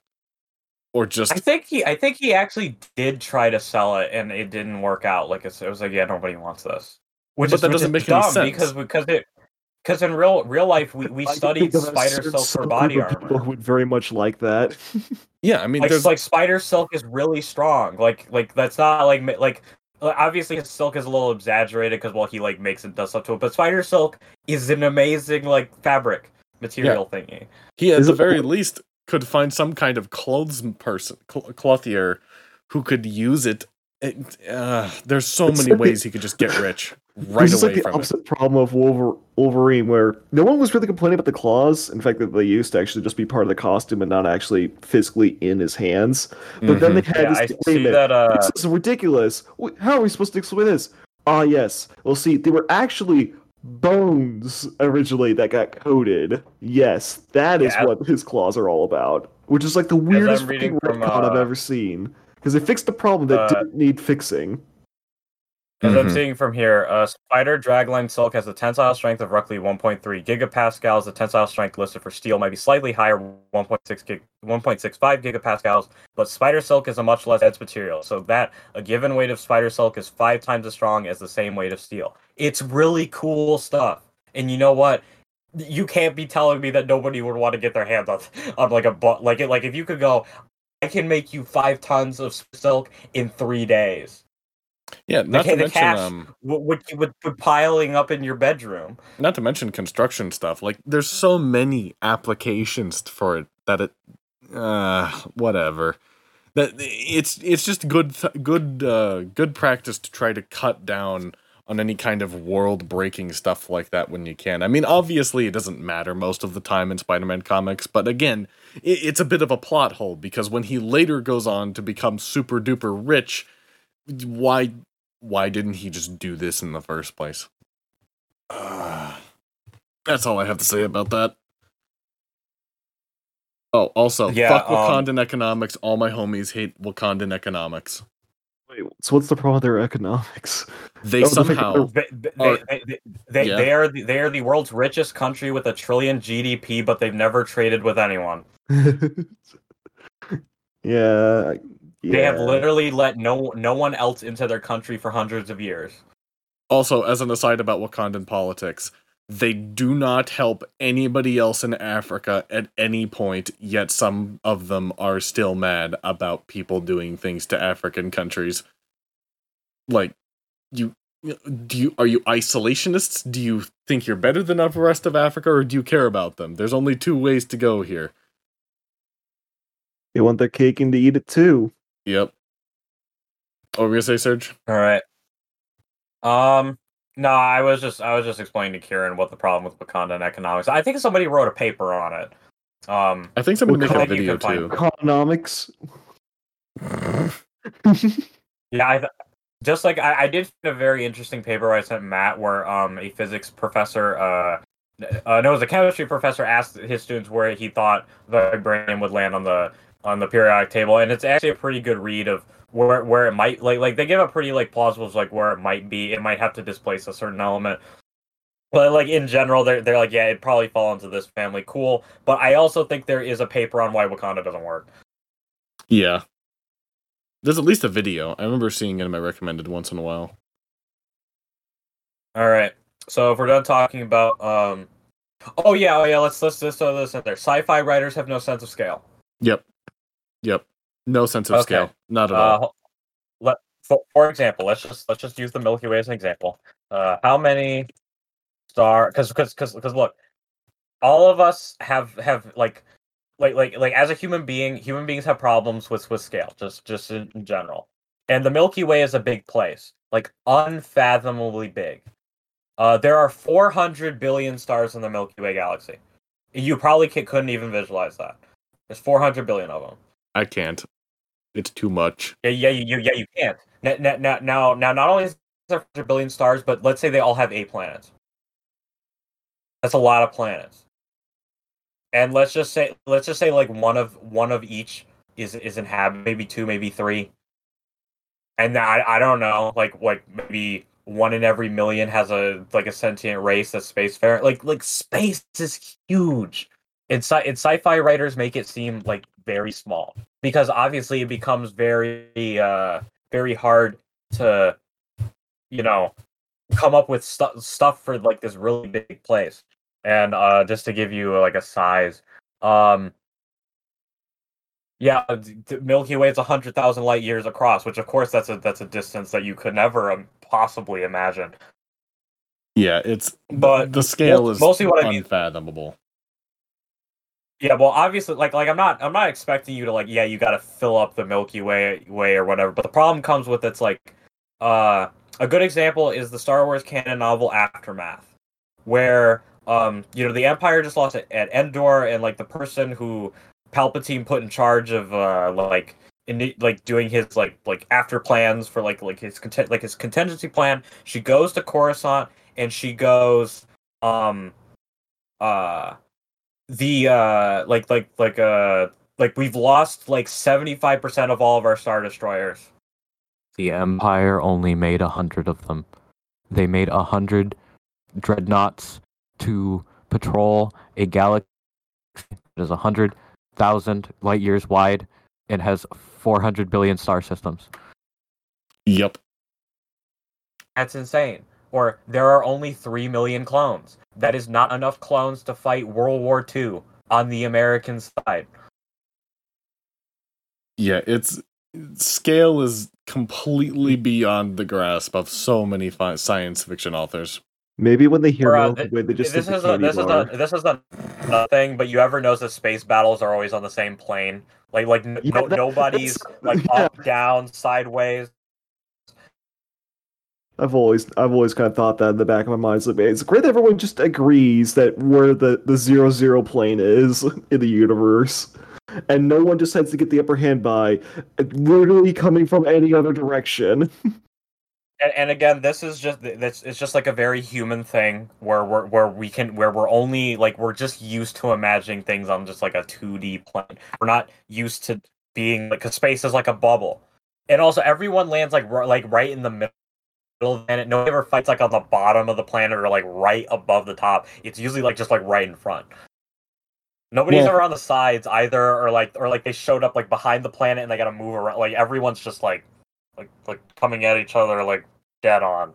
I mean, depending on how you look at it, everything is the top of the planet and everything else is the bottom, or maybe you're already on the bottom. Well, you know, nobody's fighting like above like the Arctic Circle, and then there's some people fighting like in Antarctica, and then some people are fighting like where Asia would be, and then like where America. Like, you get what I mean? Like, yeah, but like, why would you split up your forces? It does kind of make sense that they would all want to fight in generally a similar location. Yeah. I mean, obviously they want to fight like where the people are, but what I'm saying is like, just in the depiction of like ships coming in, it's always like everyone is directly like on like a flat plane. Everyone comes in. Nobody accidentally, I don't know, went like too far down. Like nobody comes in like dots up and down, up and down, up and down. Yep. Always that flat plane, or because also space is like, you know, completely up and down. No, but like I said, nobody fights about like on top of where a planet would be, or like below it, or like on different sides of it. It's always like directly right in front of it on like one axis, and everyone's just like kind of at the equator. Anyhow, magic in space. What's this shit? Yeah, of I got these great lecture-worthy titles for it. Maybe these could be panels. Of the Force and Warp, putting a magic system into your sci-fi fantasy. How to do sci-fi fantasy correctly. So, mainly your main reason for putting a sci-fi fantasy is usually just throwing magic in it, because technically a sci-fi is basically a fantasy, in a way. Because space wizards. Because yeah, so you got to have a magic system. So how do you go about it? And you will find out after I take a sip of this Mountain Dew. You treat it like unobtainium, and what can the Force do? Whatever we needed to do. No. Actually, no. The Force does have limits that'll get not as the movies go on. Well, yeah, the sequel trilogy is complete nonsense, but when it comes to the prequel, when it comes to the prequel trilogy, it's fairly consistent still. There's just a lot more usage of it. Like nobody's throwing fireballs at each other and making things appear out of nowhere with the Force. But so, as I mentioned before, sci-fi is all about stretching like the boundaries of science. Like it's heavily based in science. So your magic system needs to be like a studied like field. Like magic is just like gravity or magnetics. It's a part of your world. So you gotta, you know, give some thing other than, oh yeah, it's magic. I can just wave my hands and things will disappear. So it should follow like certain principles, like I mentioned before, with like drawing energy from things. Your magic users should have like a reason for their powers, like it's a gene, they got exposed to something, they got like these little microorganisms in their cells that allow them to become more sensitive to the field that permeates all life in the galaxy. Now, don't get me wrong, this stuff is still magic, but it's like it's studied, like it's a part of like it's a science almost. It's a magical science, but they have some like you have some understanding of what this magic like thing is. And I have three great examples. Biotics from Mass Effect, the Warp from 40K, and the Force from Star Wars. No, we're not biased. No, we don't. We definitely don't reference Star Wars and 40K as much as possible when talking about sci-fi. We have very narrow minds. We're a little biased. Very biased, in my opinion. A thought process I was just having is that a interesting magic system I've seen in a video game is, have you heard of Arcanum? No. I think you might have brought it up to me once. Yeah. So what goes on in Arcanum is that it's got a magic system in it, but it's in a world that has magic in the midst of an industrial revolution happening currently. And technological advancement, like steam engines and whatnot, do not play well with magic. Like, basically, magic and mechanical machines in the presence of one another cause each other to fuck up and go bad or not work properly. And it's like a proper problem in the world. Like, for instance, if you are wanting to ride a train, you have to answer a few questions like, do you have any magical artifacts on you? Are there any magic or elemental people in your party or anything? And if you do, you're made to ride in the back of the train. Now, this is like, but here's the reason why. You're the furthest away from the engine of the train. There is a real, actual reason why this is happening to you. But it does happen that the rear of the train tends to not be the nicest, and that's why the first class tends to be up front. Mm-hmm. Mm-hmm. And stuff like that's happening. But like that is real conflict that's in the world, and it's bred out of the logics of the world, to Ty mentioning earlier, as opposed to, oh, what's that? We just want to we need to say how black people are oppressed with the bus thing. We'll do the bus thing. How does that relate to our world? It doesn't. Yep. It's just there because they're lazy and dumb. Yeah. So I'll go into depth on my my examples I have. So we have the Force. So for those of you who aren't major Star Wars turbo nerds like I am, I'll describe this for you. So there are actually two types of Force. There's the cosmic Force, which is what binds like the stars and the galaxies together, and then there's the living Force, which is like this living. It's like its own organism. It's a living field that everything is connected to. Everyone's connected to the Force. Some people are Force sensitive, which means they can tap into the Force to get, abilities. And obviously you have like the dark side and you have the light side. And then the Force manifests itself like you get like telekinetics. There's like mind control. If you're a light sider, you got like the Jedi mind tricks. But if you're a Sith, you can like directly control like people, like dominate their minds to do stuff. And then you have kind of the more magical stuff like voodoo, like you can reanimate corpses as a more of like a dark side ability. You can obviously everyone knows Force lightning. You can make people have heart attacks. You can inflict plagues on people. You can mold and shape flesh. Like when you really get into the dark side, where you do some like really horrible shit. But one of my favorite Star Wars stories, which is a book called Old Republic Revan, it has this description of something that I'll never forget. It almost like haunts me. Like the description is really good. But in the book, the Emperor from like the Old Republic time, from the Emperor from the Old Republic time, he found a way to drain the Force completely out of a planet and all the people there. Like he killed everything on the planet. He absorbed all that living Force into himself to become like almost like a dark side god. And Revan goes there. and he describes it as everything is basically dead in like black and white. And he describes like you can hear like this like screaming, like a consistent like scream through the world, and you like don't constantly focus. Like you'll just be like you'll like basically you'll have your like life sucked out. Like like this place is like a hole. It's called like a wound in the forest. It's a hole, and if you aren't careful, you'll get sucked. I'm gonna end my saying there. You'll get sucked. You get the big suck. Get sucked. Suck. And Almost then like another. Sorry, I didn't mean to cut you off. It kind of sounds a bit like thermodynamics, essentially, with it almost. So, say if you removed all heat from the planet, you go there, all the heat would try to go out of your body to try to equalize. Of course, it's not going to be enough, so it's just going to get you fucking killed. It sounds kind of like that kind of a logic going on. Yeah, kind of. And then another great game that I recommend if you're a Star Wars fan, you play is Knights of the Old Republic 2 because it really dives into the philosophy of like the Force.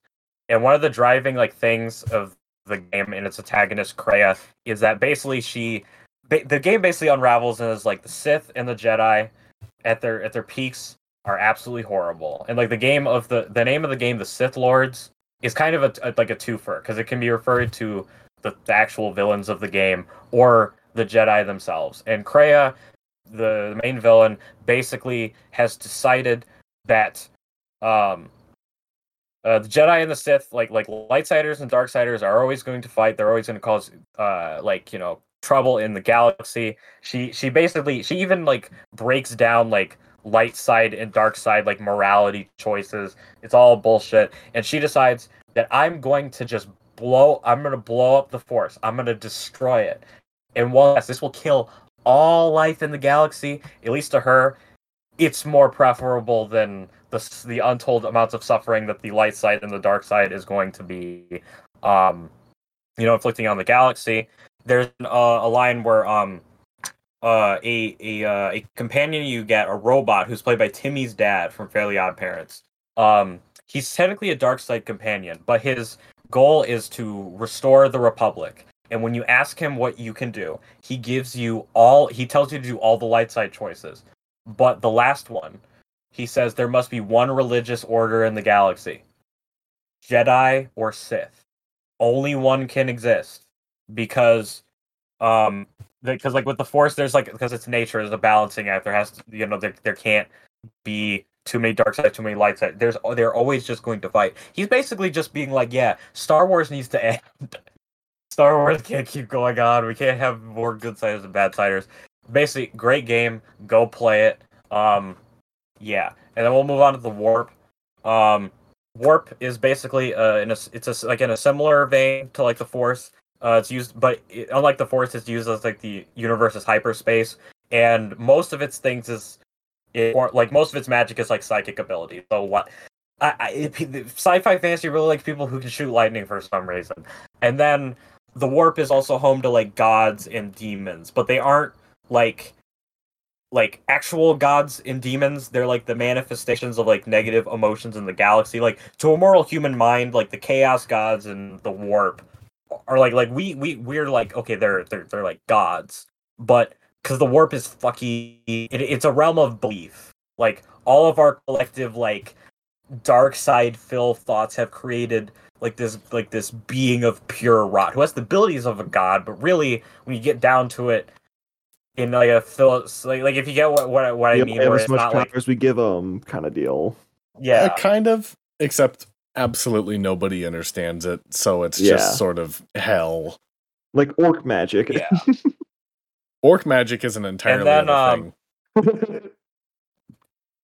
What's it called? And then we have biotics in Mass Effect. Where when I mentioned before, like they have like the Mass Effect field for like gravity and physics and stuff like that. The biotics can use them, and it's not your typical telekinesis, and their powers are basically pretty limited to just like doing lucky gravity things. Like there's like singularity where you create like a gravity well and then people get stuck in it, or like a biotic pull isn't like a telekinetic pull. It's more like when you pull a person, it's like they don't have gravity affecting them anymore, and they just kind of like fly around, or you I'm assuming from what Biotic Charge says is that you decrease your mass and you accelerate super fast into someone. Basically, you just they're like you slam into them that warp speed.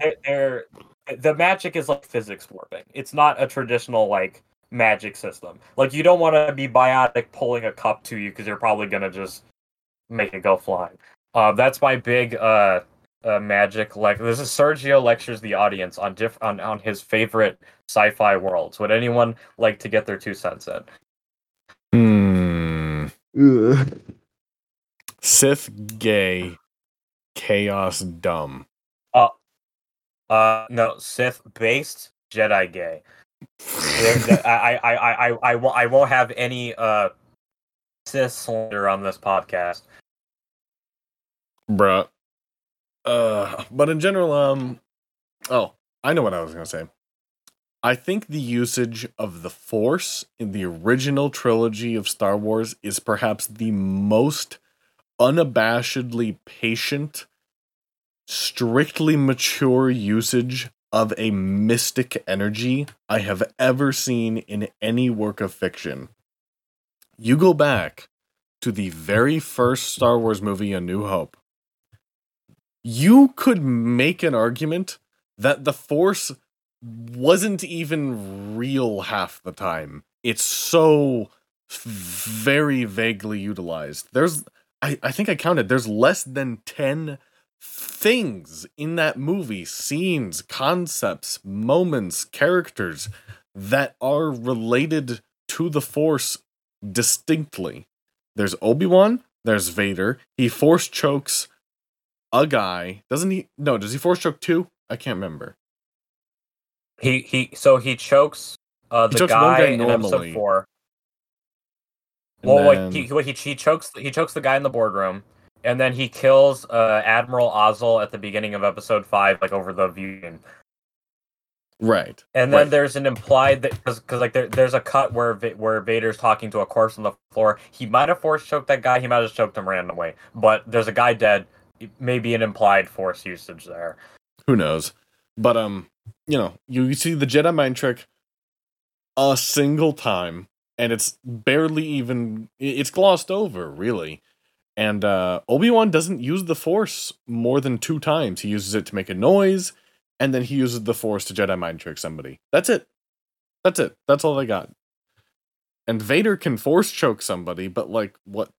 He doesn't do anything else? Really? That's just really interesting. This is also another thing.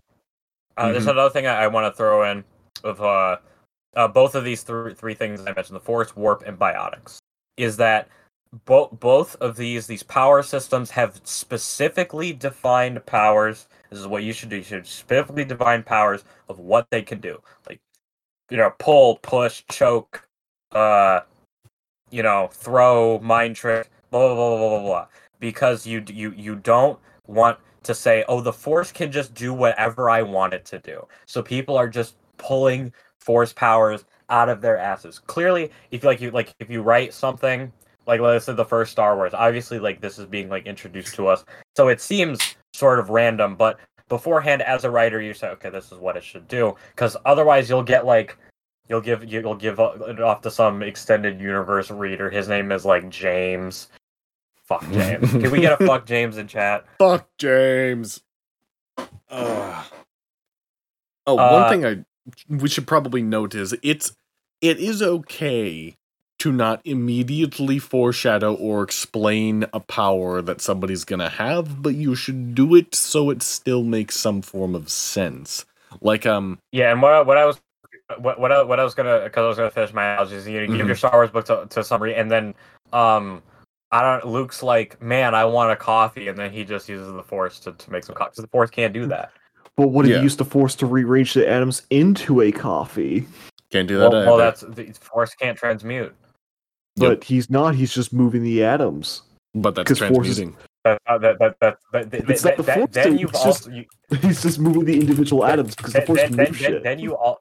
Oh, this is another thing, J.J. Abrams, that you have to be careful with someone's power Because like what Kieran says, like, okay, let's just assume that Luke Skywalker can manipulate atoms with the Force. Like that, there's just an ability he can just casually do. He's a god. Mm-hmm. He is, in fact, just you a have god you at that point. you have Rey pulling a ship, trying to leave the atmosphere, and Matt's the engineering physics guys. Matt is our engineering and physics guys. He knows that in order to leave the atmosphere, that is an incredible amount of force that you need, like amount of thrust to leave the atmosphere. And you're telling me Rey could just hold that back? Again, that makes her a god. Yeah, the amount of force that is would let her do basically anything she wants. Pretty much any single thing that she would ever want to do for any purpose, she has the power.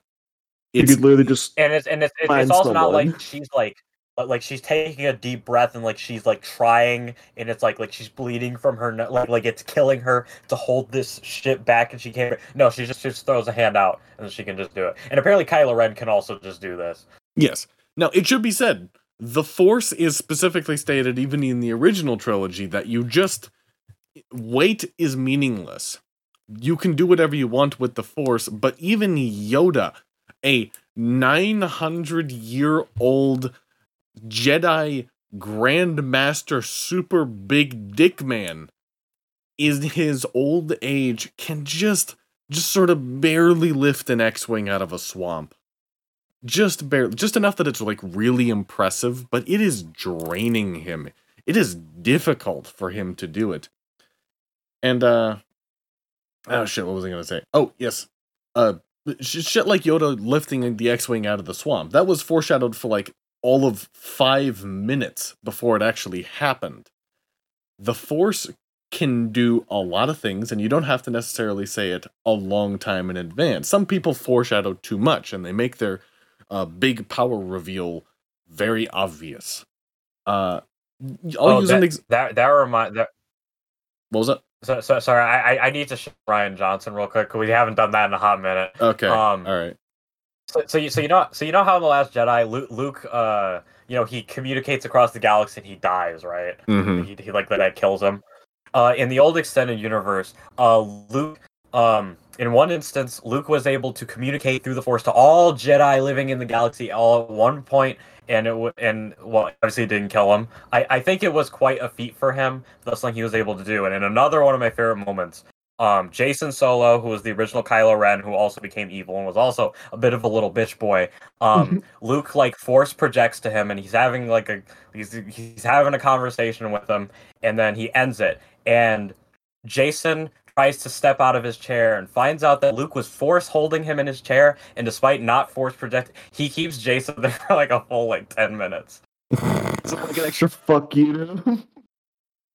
Yeah, old extended universe Luke was great because most writers kept trying to outdo themselves by making their Luke more overpowered. But he's our main character, and he's been a Jedi for like 40 years at this point. So it's okay if he's a little better than everyone else.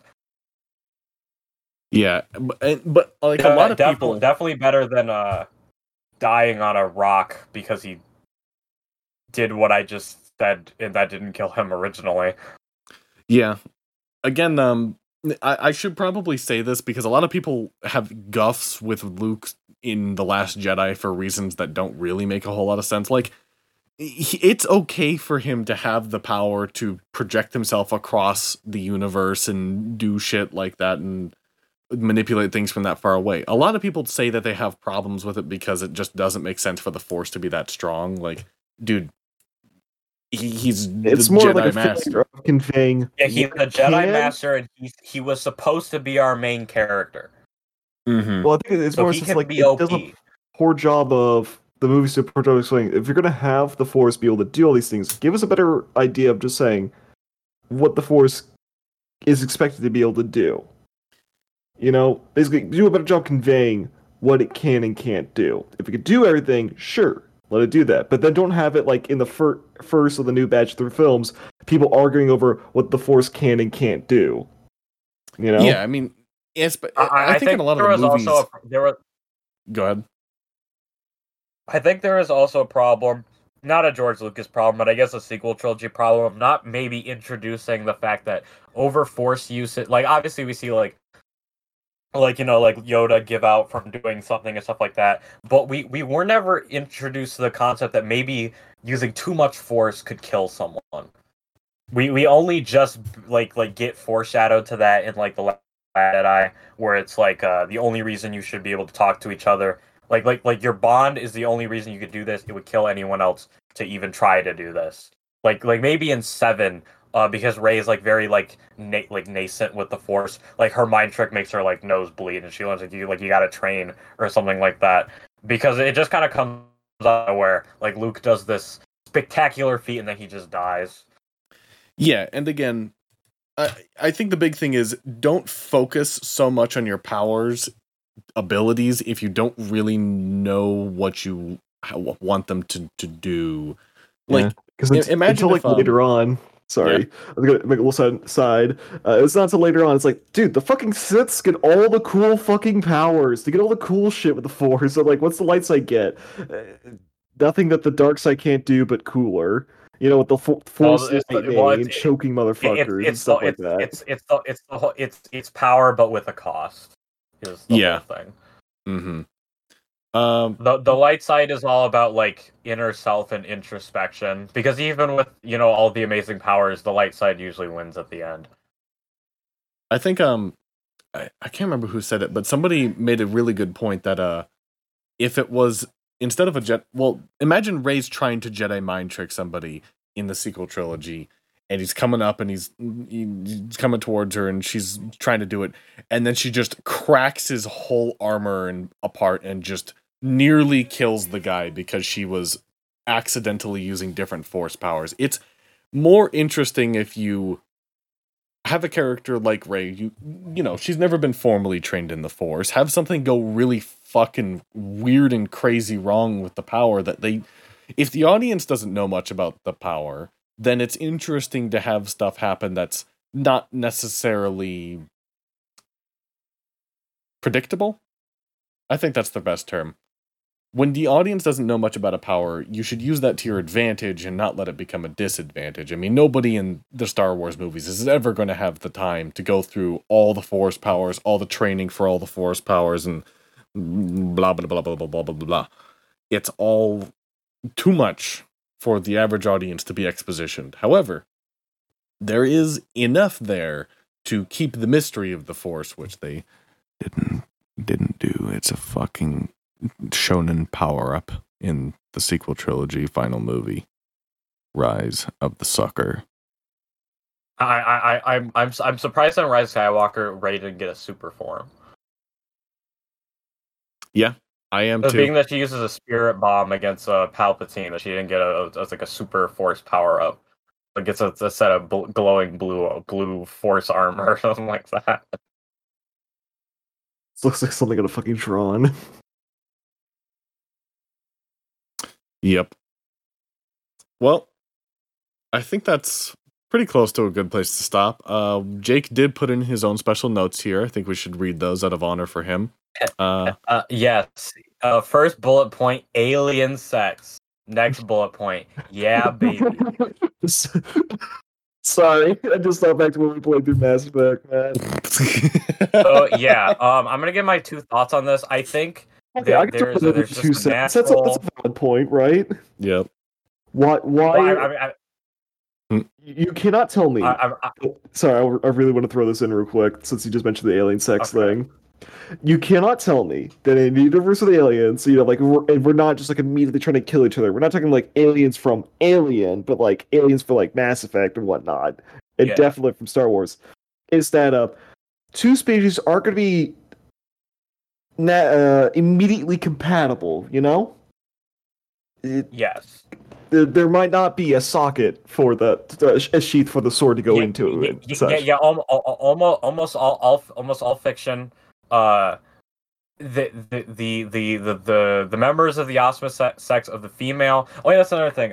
Me and Jake decided that there are two types of alien designs, at least in Star Wars. There are and horns. So, which leads me to one thing: is I believe it would be not an insignificant part of the galactic trade for the sale of sex adapters. Things that allow for two different species to have sex with each other. That would be, if not, and depending on how hard you want to be, the crucial part of intergalactic trade. Because I was just motherfuckers be gonna, horny, yo. yeah, I was also gonna point out with the alien sex, yeah, babies, it's just a bit of like my psychology theory on why this is prevalent. I believe that men, I'm not speaking for all men, well, I'm speaking for men of culture, uh, tend to like gravitate towards women that don't that don't look like what they're like used to, like people who look a little bit more. I don't want to use the term like exotic, but like different, like in the sea of bland white girls, you see the one like that stands out, and your brain's like, so like all of a sudden you see that like blue women with tentacle heads are a thing, and your brain's like, get me some of that. Yeah.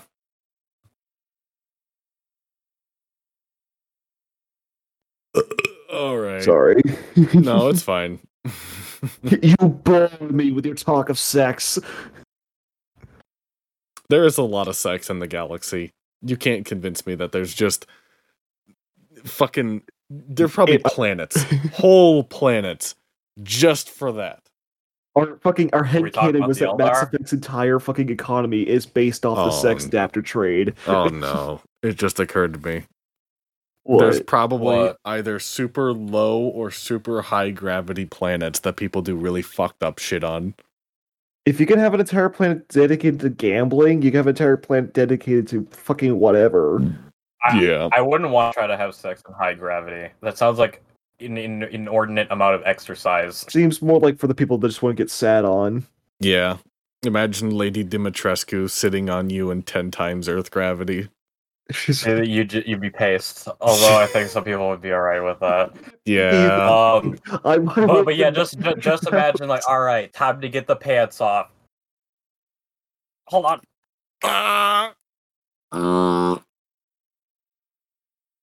You'd have to have really strong kedges to get your dick off. Like 3 times gravity. Ooh, well, if you have a really big dick, you might my actually dick be is in trouble. on the ground. It won't get up. Wait, you probably couldn't have an swear erection in like 5 times Earth happens gravity. back on 4Quan87. Yeah, gravity would probably make it pull. Yeah, you might not be able to unless you were like really like. It's like you do cardio for a straight year. Like you like get your body ready to have sex in like 2 times, 3 times gravity. All right. I think we should end before we get too fucking insane with this. Any closing thoughts? Yeah, I think we might. Are we nearing the 2-hour mark? We're well past the 2-hour mark. I think each of us got like at least 20 minutes to go on our own fucking rants about shit. Matt, did you have a rant, Matt? I know me and Sergio had ours. I had a rant about economics in Wakanda. There we are. I didn't rant. I lectured. I'm informing our audience. Yep. Well, come back next time where me and Matt just describe Einstein's laws of relativity to you. You know what? Let's just have a whole podcast about real world physics. Nothing at all. I know we're not a science podcast, but I think it would be really fun to have a science podcast. You know what? Sure. Why not? Let's just get like Kieran or Michael or Jake, and then we'll just teach them something from our respective like fields or just stuff that we're interested in because I like a lot of things. Hell yeah! All right. Yeah, but goodbye, everybody.